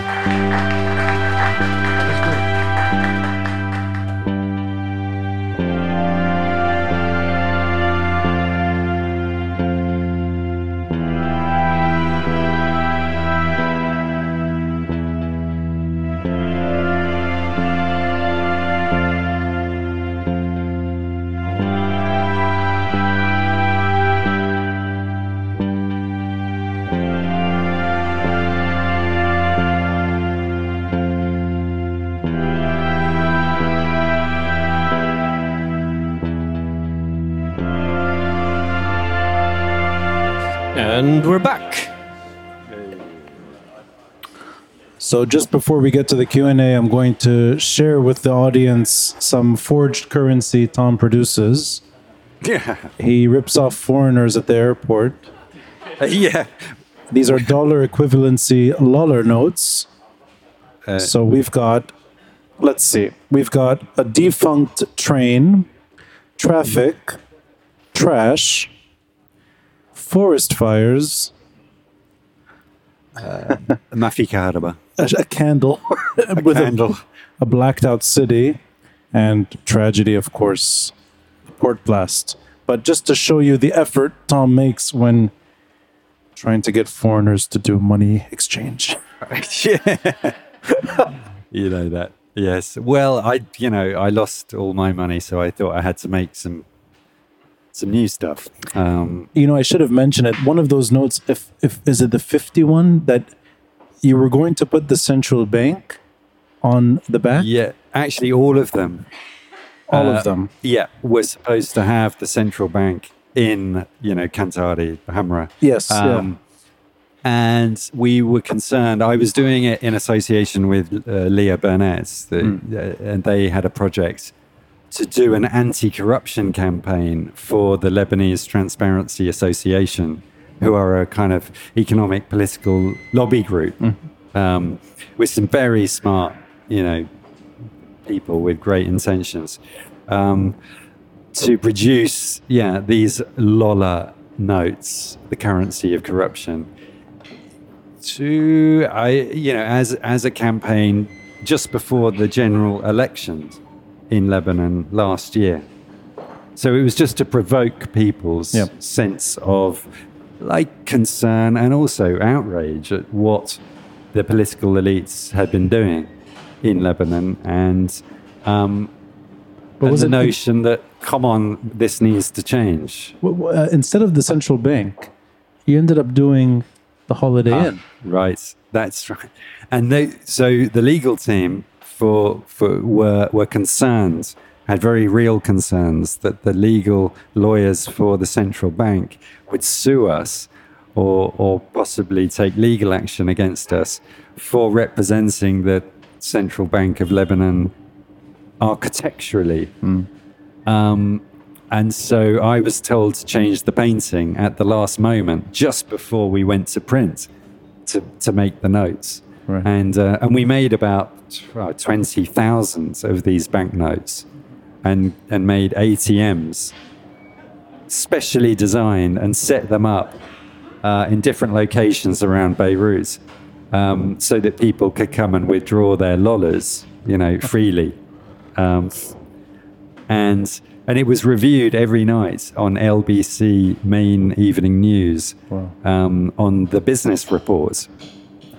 So the Lola notes went up on the big screen, and so it really kind of, in a way, pierced the the kind of mainstream media. Yeah. This project as a kind of anti-corruption artistic hijack almost, it was a great thing to be involved in, and again to push the boundaries of what arts can do, and to make Lawler itself tangible rather than just a nickname for to make it into an actual note, and show the dysfunction that's going on, to make it into something real and recognizable through traditional, somewhat romantic art, which I make, and to show on a currency not what's good about the country, but in fact what's bad about it, or what's going wrong. So totally reverse what money usually is. Yeah. And also, they're limited edition prints of my artwork, so they have, to some extent, an intrinsic value, which dollars and pounds and euros don't have. They're just bits of notes. They're just bits of paper. So in a way, it kind of questions, why do we ascribe value to bits of paper that in themselves have no value? What is value? So I mean, it's kind of an interesting project, but yeah, it was motivated by concern for Lebanon, and we want to shine a light. It looks better than our own currency. Yes, It's true. It's an attractive print. Of course, tragedies on it, but the design itself is actually quite appealing. I have my own collection of Lawler notes. Yeah. It's the first time I've seen your art displayed that way. That Right. kind of creative lens. That's not a traditional painting by Tom Young. This Yeah. is now currency by Tom Young. Painting money and then exhibiting my work not in old abandoned buildings but in ATMs. Right. That's Yeah. interesting. On that note, Hey, there we go. let's Yeah. open it to audience Q&A. Please ask whatever you'd like. I guess everything is okay. We can go into the personal, political, art, maybe a bit of what it's like to be an artist right now surviving Lebanese economy. So anything you'd like. Is there Yeah. anyone? Yes, please. The lady. Just Yeah, it's all like, up. yeah. I actually have a small comment on what both of you said about Beirut. Saying that you said when you went into the Holiday Inn, you saw kind of Beirut, how it died by suicide. It killed its own self because of the very harsh history that it has gone through. But I don't know. I know we always compare Beirut to a phoenix that's dying and also always reviving. But personally, I feel like Beirut has transcended life and death because right now it's not that. We are here. The buildings have rebuilt itself, but at the same time, it's not alive. So I don't know. I think this is what attracts people to Beirut. This is what attracts me to Beirut. Is this? It has transcended life and death. It has transcended everything. It's not a phoenix. It's not resilience. It's Beirut. So it's its own thing. So I don't know what you think about that.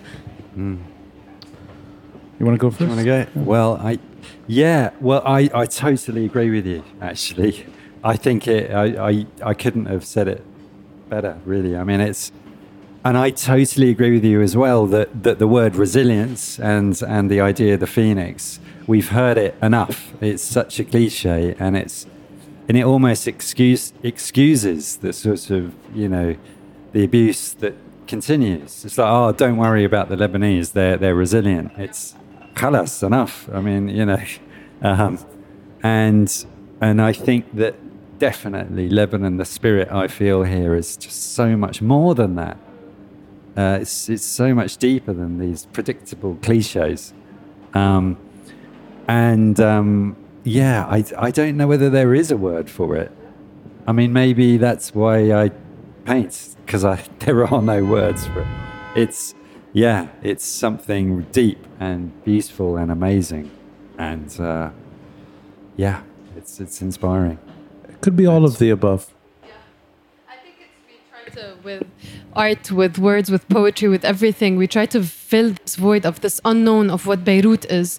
Because it's a blank space, personally, my own opinion, but because it's a blank space, it's like a blank canvas, and you just throw things at it from your own history. Like my Beirut is different from someone else's Beirut, especially seeing that I'm someone that's not from Beirut. I haven't lived in Beirut, so I see it maybe in these rose-colored glasses. But I like to think that Beirut is a blank canvas where we can just throw things at it and just stick and be its thing. There's something that's paralyzed. There's something that's frozen. And I think that structure, I think it, maybe because it's more limited to this building, I think it leans heavier on death rather than rejuvenation in life. Because I looked for anything positive in this story. I simply can't find it. There's nothing rosy about what happened to the Holiday. But maybe paralysis is that word as well.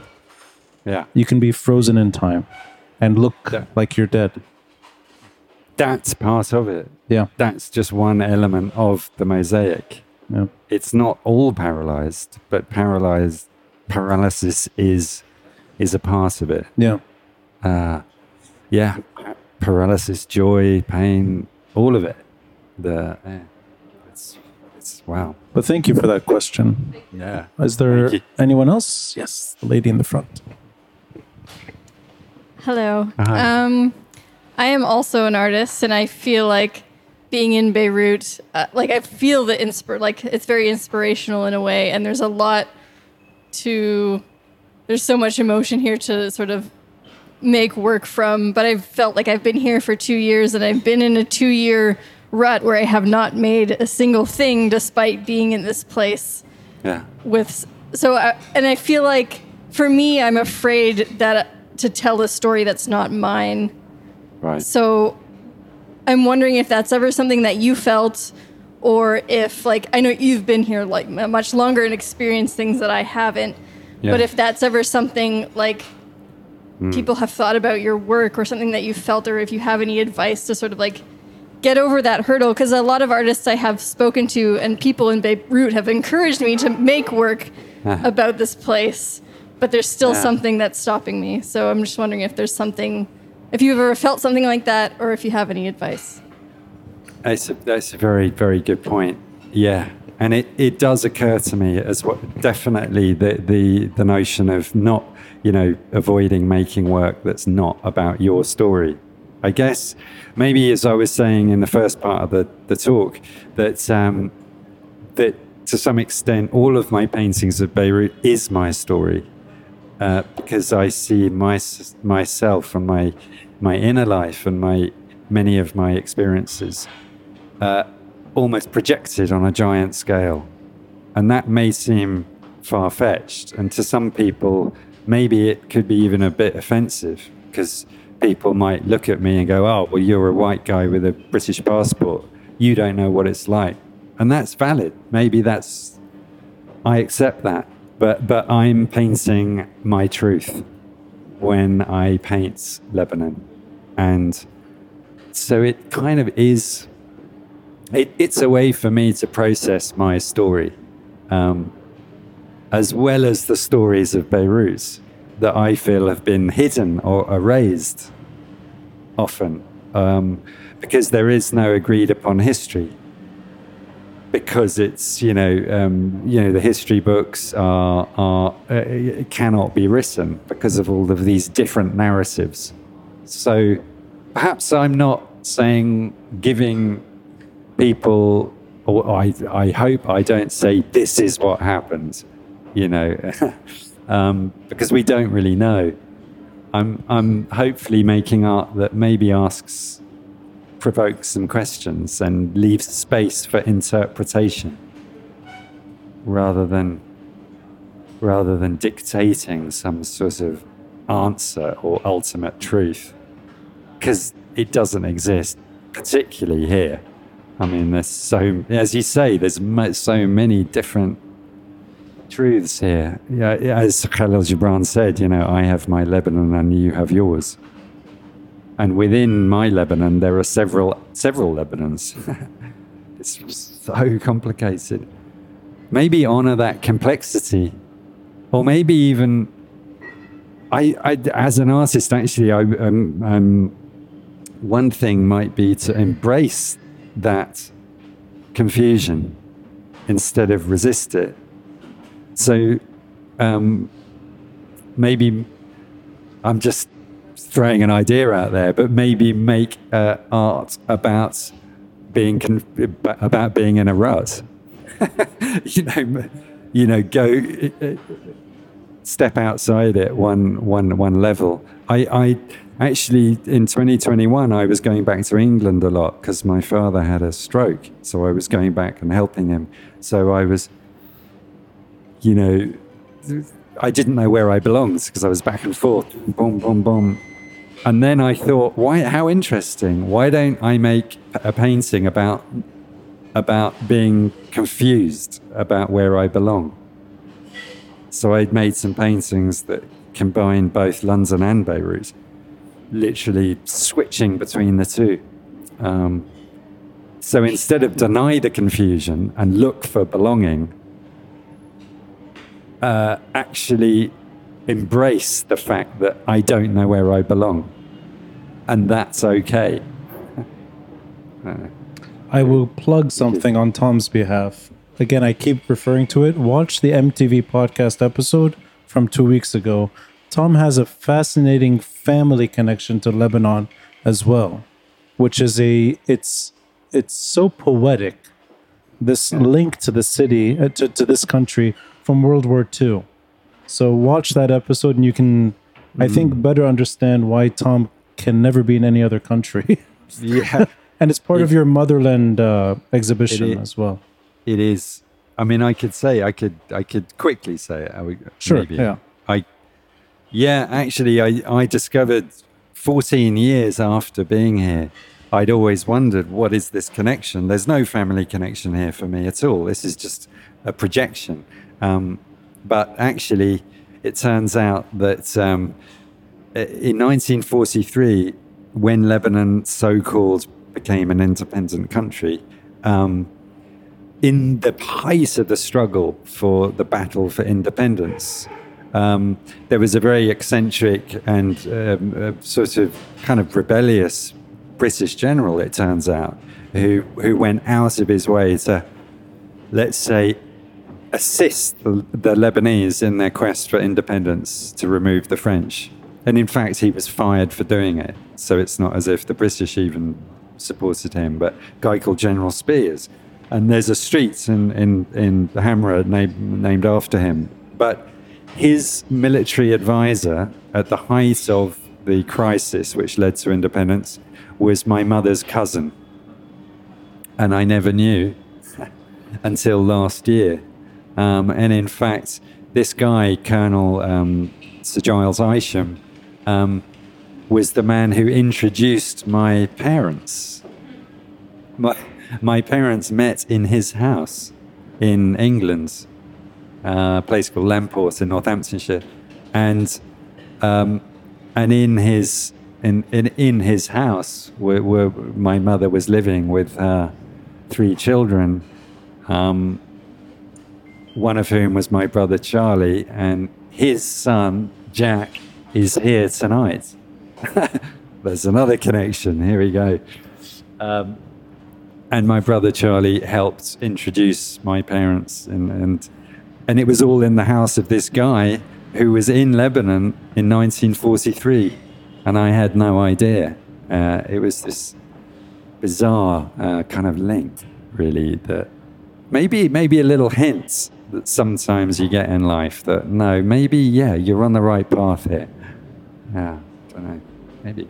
Thanks for letting me touch on that. Are there more questions?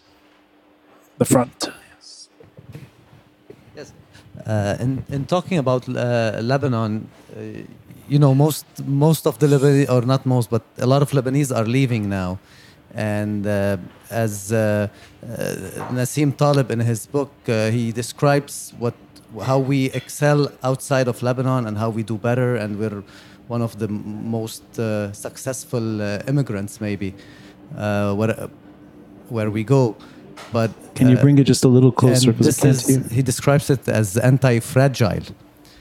We excel outside. Is that the case for you, being in Lebanon as opposed of doing your work somewhere else?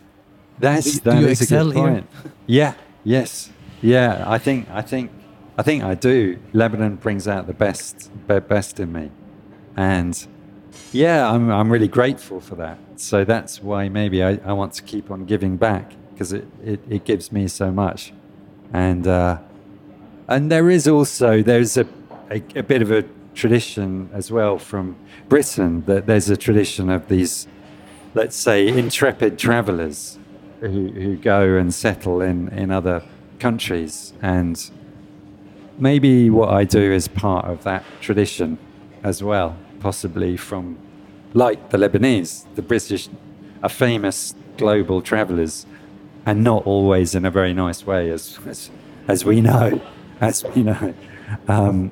often doing more damage than good. But yeah, so yeah, I do feel I do better, deeper work here than I ever did in England.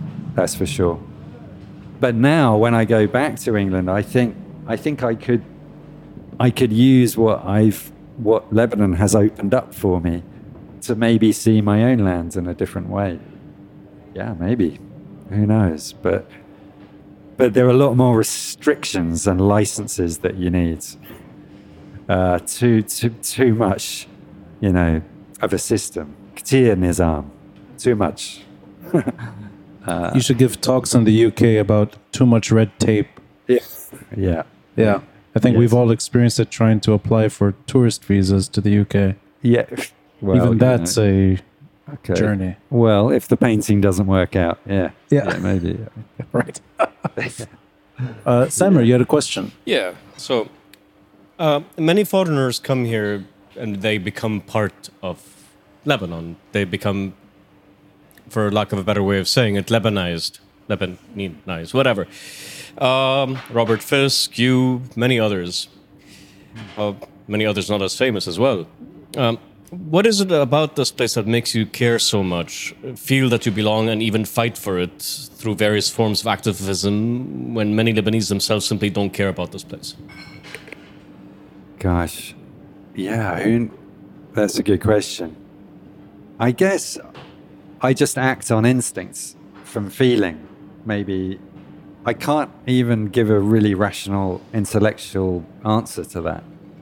Maybe I feel deeply for Lebanon, and maybe for all of those reasons of identification that I spoke about. It's a feeling of empathy, perhaps, that comes through my own personal experience. And having lived here for 14 years, I've suffered a lot of these crises directly myself. So it's beyond nationality. It's beyond this concept we have of nations and flags. It's just about relating to other human beings in just a different part of the world, and really trying to be part of something meaningful and creative and hopefully positive. And I think there's so much injustice as well. I mean, I think that there's so much talent and passion and creativity here, and it's so misrepresented in the world's media as well, Lebanon,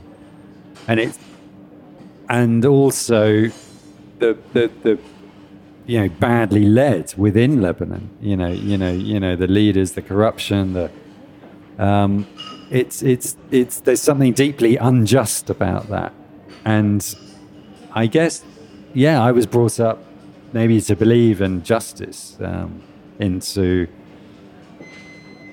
I feel I'd like to be a part of this revival and blooming of life here. It's and the more that it suffers, the more that it's threatened, the more that I want to kick back and create almost. It's who knows why. Maybe like the Druze say, I was here before. I don't know. Who knows? William has a question. Hey. Yeah.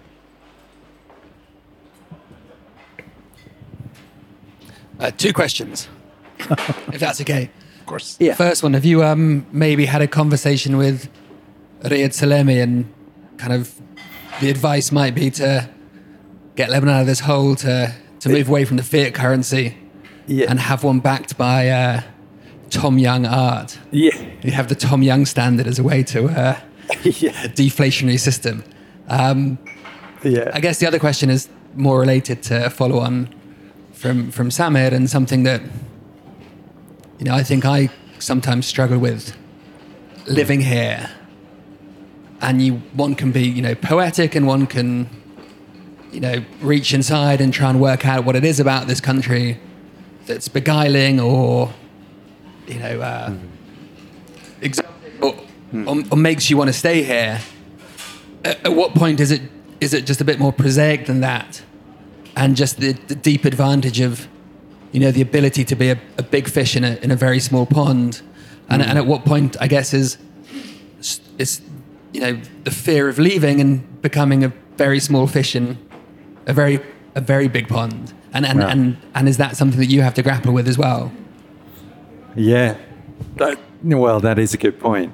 Yeah, possibly there is a fear of going back to London, and I do sometimes, and I do exhibitions in London, and I've done one in New York as well in recent years, and it is, it's always a bit of a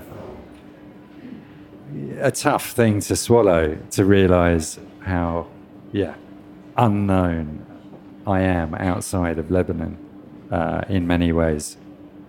Although, probably better known now than I was when I was in London. But what does it really matter to be known or not to be known? I don't know. As long as you're finding fulfillment in what you create with your own hands, whether you get affirmation from others or not. I wonder how much that really matters to me now. I don't know. Maybe it would if I tried. I don't know. But it is a bit of a comfort zone, ironically, now, Lebanon. And it is lovely to be valued and to get that love back. The love that I'm giving, to see it coming back is a lovely experience. And so, as we say in England, if it ain't broke, don't fix it.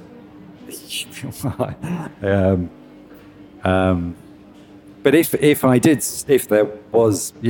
suddenly have to leave, then that would be a new challenge.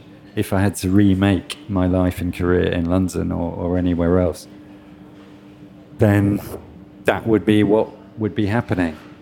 I mean, you both have created wonderful legacies in this city. You've contributed to the art scene immensely. And William, you've given us one of the best places in Beirut. Alia's is superb. Could you do this in the UK? Would you be able to rebuild something like this technically where you're from? No. So, but could I ask you a follow-up?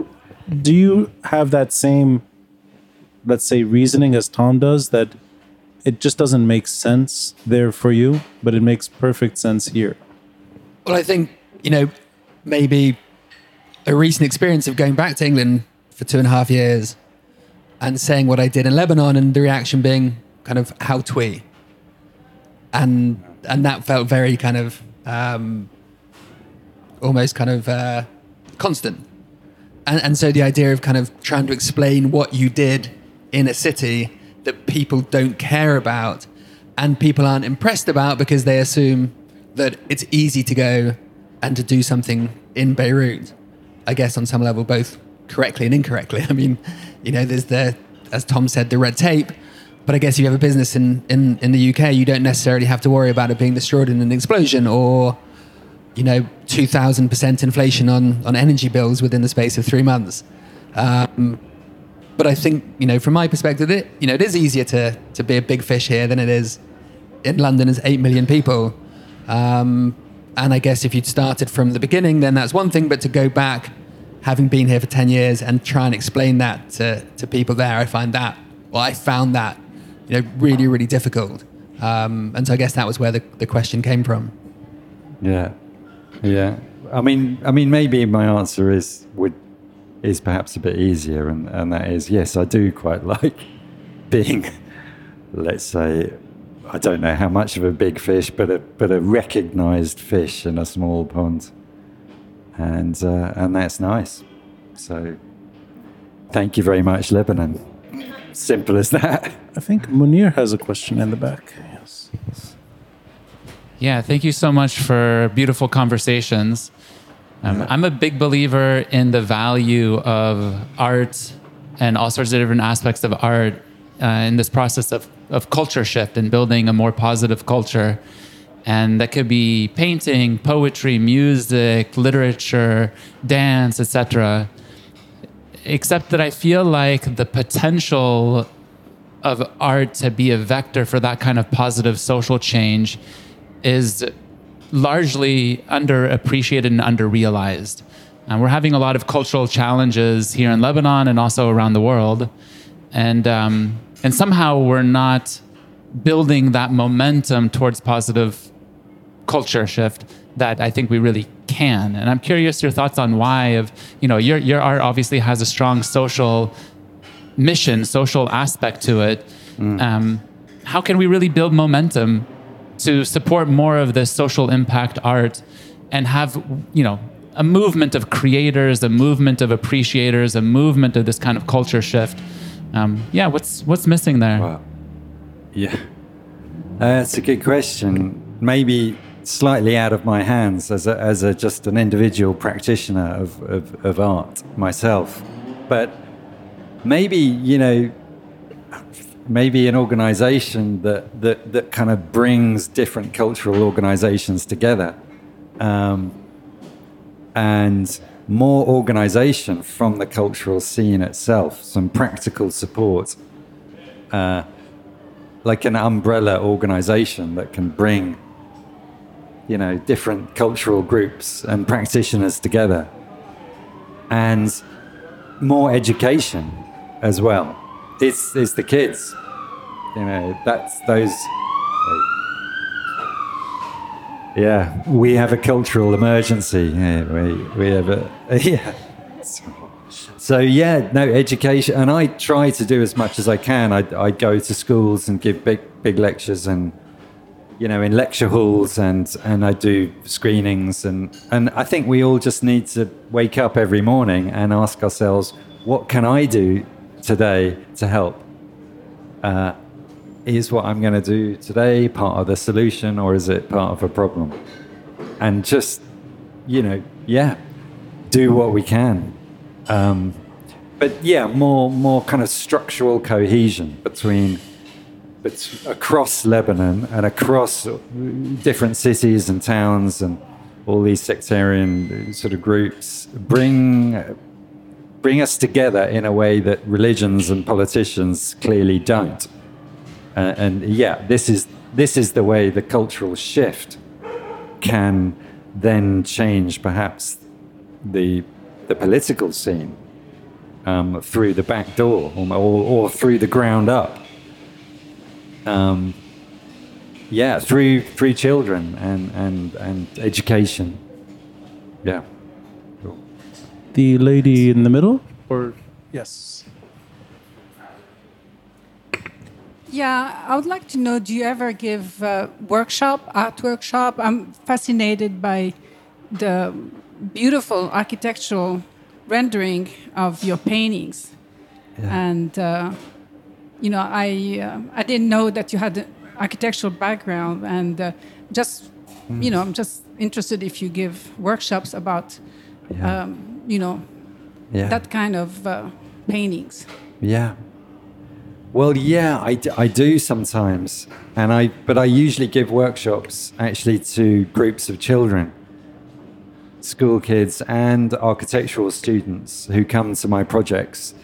I'm doing current exhibition in Saida in the Hammam Al Jadid, in a beautiful old bathhouse in the souk there, and I teach local kids there, and that I find important because, let's say, that part of Lebanon and Saida in particular, there isn't much cultural appreciation, and there's a lot of very conservative opinions there towards culture, and so that's where I feel it's needed. And I teach often in orphanages and to groups of refugees as well. But in terms of like proper courses for adults, we all deserve to be given the chance to be creative, to process our feelings, not just, disadvantaged children. So it's a good point. And I'd like to run courses, actually, maybe from my studio here in Jamaizi, which is a beautiful space, which I'm going to use more.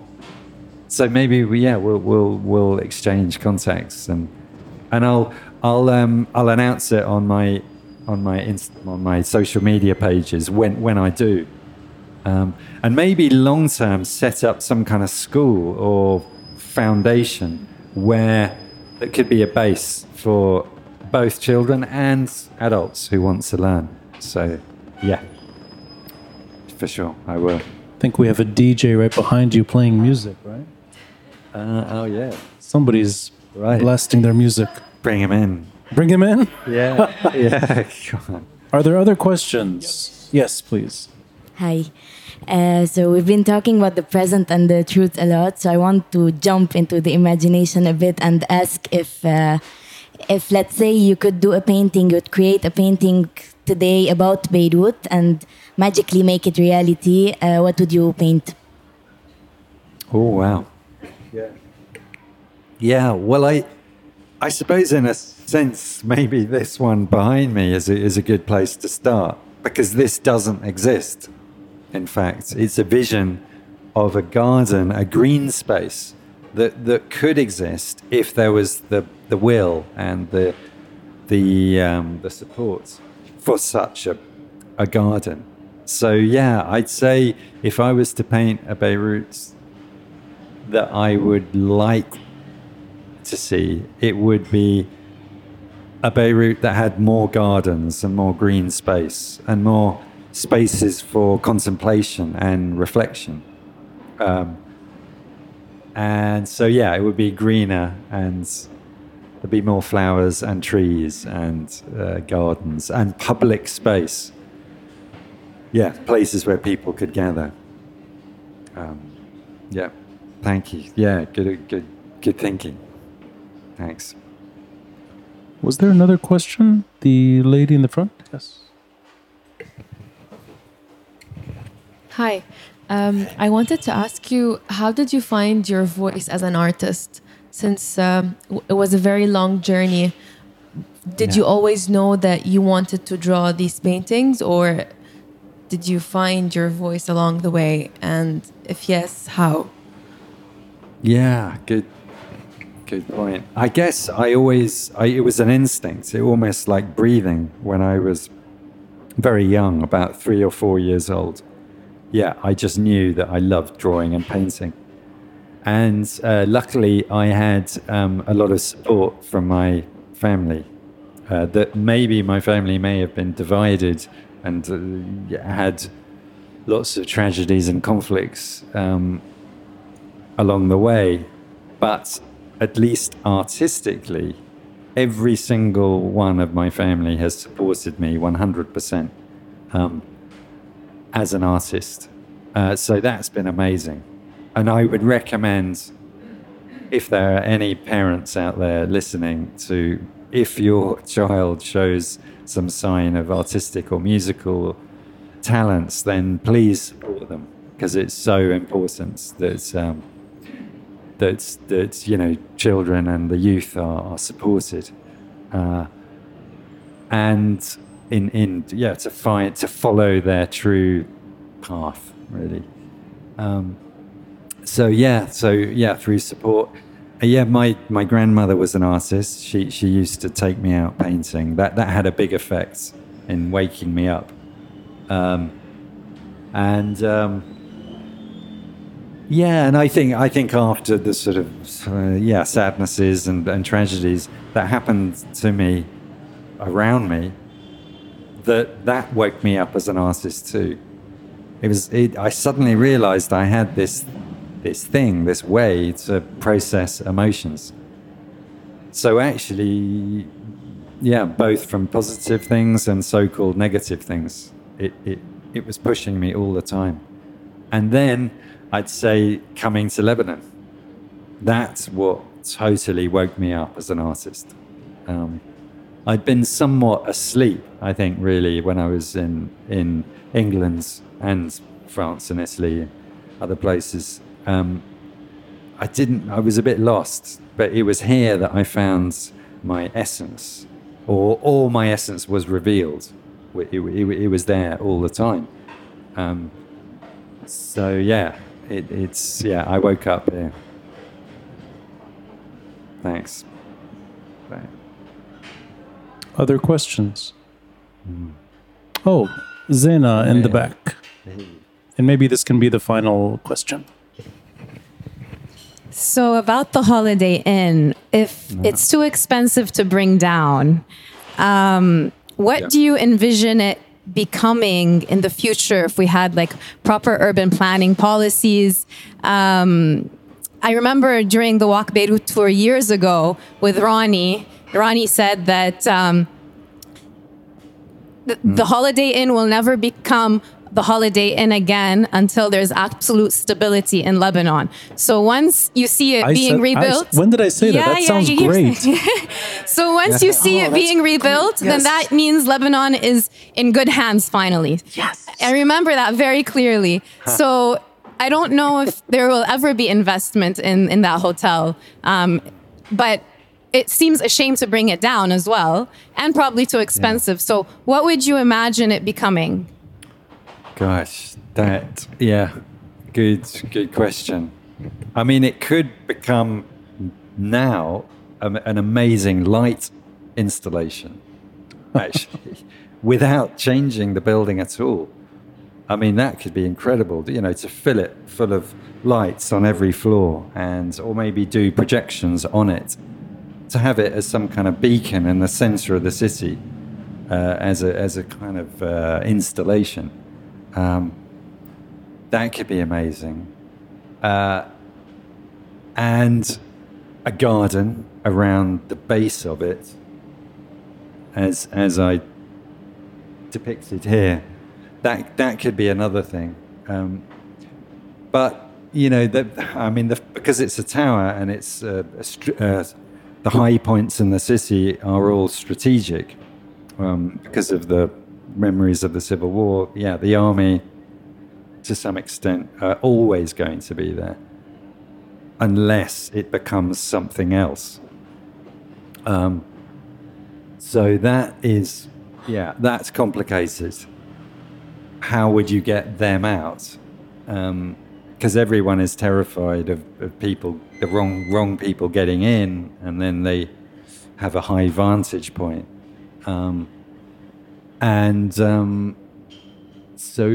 We'd have to be in conjunction with the Lebanese army to begin with in the transition. And I'm working on that. It could be an amazing museum of memory, in a way that perhaps Beirut could be, but isn't yet. That would be an amazing place, a place of education, and to bring children to learn about history, and that could be amazing. A bit grim for a kid, probably, but I don't know. I'll give my own. I know the question wasn't for me, but I'll... Yeah, Ronnie, go for it. So let's say there's two options. One is the rest of our lives. The other one is the parallel universe. All right, I'll start with our current, our reality. Real. I think what we have serves a valuable function in that it's a stark reminder, even when hotels are being reopened, like the Phoenicia a few months ago, or the Four Seasons, I think in a few weeks, is reopening. Perhaps Le Gray. Are you taking a photo of me? I do. Yeah. No, sneaky. My whole 5 years of podcasting, no one's ever done that. Thank you. The guest just takes a when I'm turned. Thanks for that. I want that photo. No, not everyone's taking photos now. It's taking photograph of me taking. Yeah, then William does it too. Yeah. So it's a theatre. It's a multi-arts event. This is performance art. Right. Anyway, no. Where were we? I have no idea. Where were we? Oh yeah. Thank you. Four Seasons. Yes. 4 Seasons. Or for that matter, let's say Le Gray reopens by next tourism season. That's a good reminder that despite short periods of economic gain, the biggest hotel remains in its mess. I think that's a healthy reminder. So it does naturally serve that function. Right. It also serves another function in that you can't do anything with it physically. It's too late. There are too many expensive tower blocks around it. Yes. That would be damaged if you demolish the foundations to bring it down. Right. So it has to be demolished from the top down, floor by floor. Yes, exactly. And I gather, that would be exactly far too expensive and logistically almost impossible to do. Yeah. So it's stuck. Exactly. It's stuck the way I think she left now, but talking about paralysis, it's too expensive to knock it down, to make Beirut look aesthetically less Civil War-ish. And rehabilitating it, turning it into condominiums or whatever, get Bernard Khoury to play with it, I think is more expensive. And also the ceiling heights are too low. Right. Apart from on the top floor and the ground floor. Yeah. They're only, 2 meters high, which is incredibly low. It's about 2 meters, 250. Yeah. It's a suffocating experience to be in there, actually. Yeah. And so if the structure was kept, I would recommend knocking down half of the floors, demolishing them so you had double heights. I mean, that would be incredibly expensive, but would be amazing. Yeah, so then you're running into logistics, money, and then who the hell would do that given where we are right now anyway? So let's say reality is it serves its natural function. It's 1975 through to 2023. That's a function in itself. The parallel universe option, I think, personally, this disaster, the Holiday Inn, should be kept the way it is. Untouched. Yeah. You can walk in if you want. There's some protection for people that want to get in. Obviously, you're not going to let people fall out of the Holiday Inn or fall in. But I think it's well past time to think of rebuilding it, rehabilitating it, making it anything else. I think at this point, this thing should stay the way it is. And as an art installation, downstairs, and maybe a light installation in the floors above. Yeah. Could be done. But the thing is, the difference between these two options, even though one is reality and one is parallel universe, is that in the parallel story, this finally serves its true function, which is it's only a reminder. Yeah. It's a lessons learned. It's not the background that's invisible of an ongoing tragedy. That's where I think the narrative is fundamentally different. Yeah. So, Zena, you had a follow-up question? Was it? Oh, Munir, sorry. Munir. It's a really interesting point about the aspect of a reminder and of a lesson that we haven't quite learned yet, I think. But and the vision that came to my mind with this was a giant vertical garden. So actually having plants, etc., all up along the walls and turning this behemoth, into something that sprouted growth and beauty. And maybe a library on the inside. I don't know. Maybe this is wishful thinking. And a music jam space downstairs. At least, definitely. I love it. Vertical garden. Social housing. Social housing. Yeah. Now that we've reached the next stage of imagination, I want to say a few things. It's a rare occasion when 3 talented artists are in the same room together. The first, obviously, is Tom Young, who gave us 2.5 hours of his time tonight. The second is William Dobson for creating this space. I now can't imagine doing the podcast anywhere else. Yeah, here's for Will. Thank you. And the third, I'm sorry to put pressure on you, is Rawi Haj sitting in the back. Thank you, Rawi. Fortunately for us, Rawi will be a guest on the podcast in 2 weeks. So thank you, Rawi, for willing to join the podcast. That's 2 Wednesdays from now. Guys, this episode was a real treat. For anyone interested in Tom Young, and this is funny, on Instagram, go to Tom Young Art. You'll see his wonderful work for Instagram access, but you can see what he's doing all the time. He posts on Instagram regularly. I believe it's Tom Young Art. That's the page on Facebook as well. Yeah. And on Twitter. I found you on Twitter, Tom Young Art. Yeah.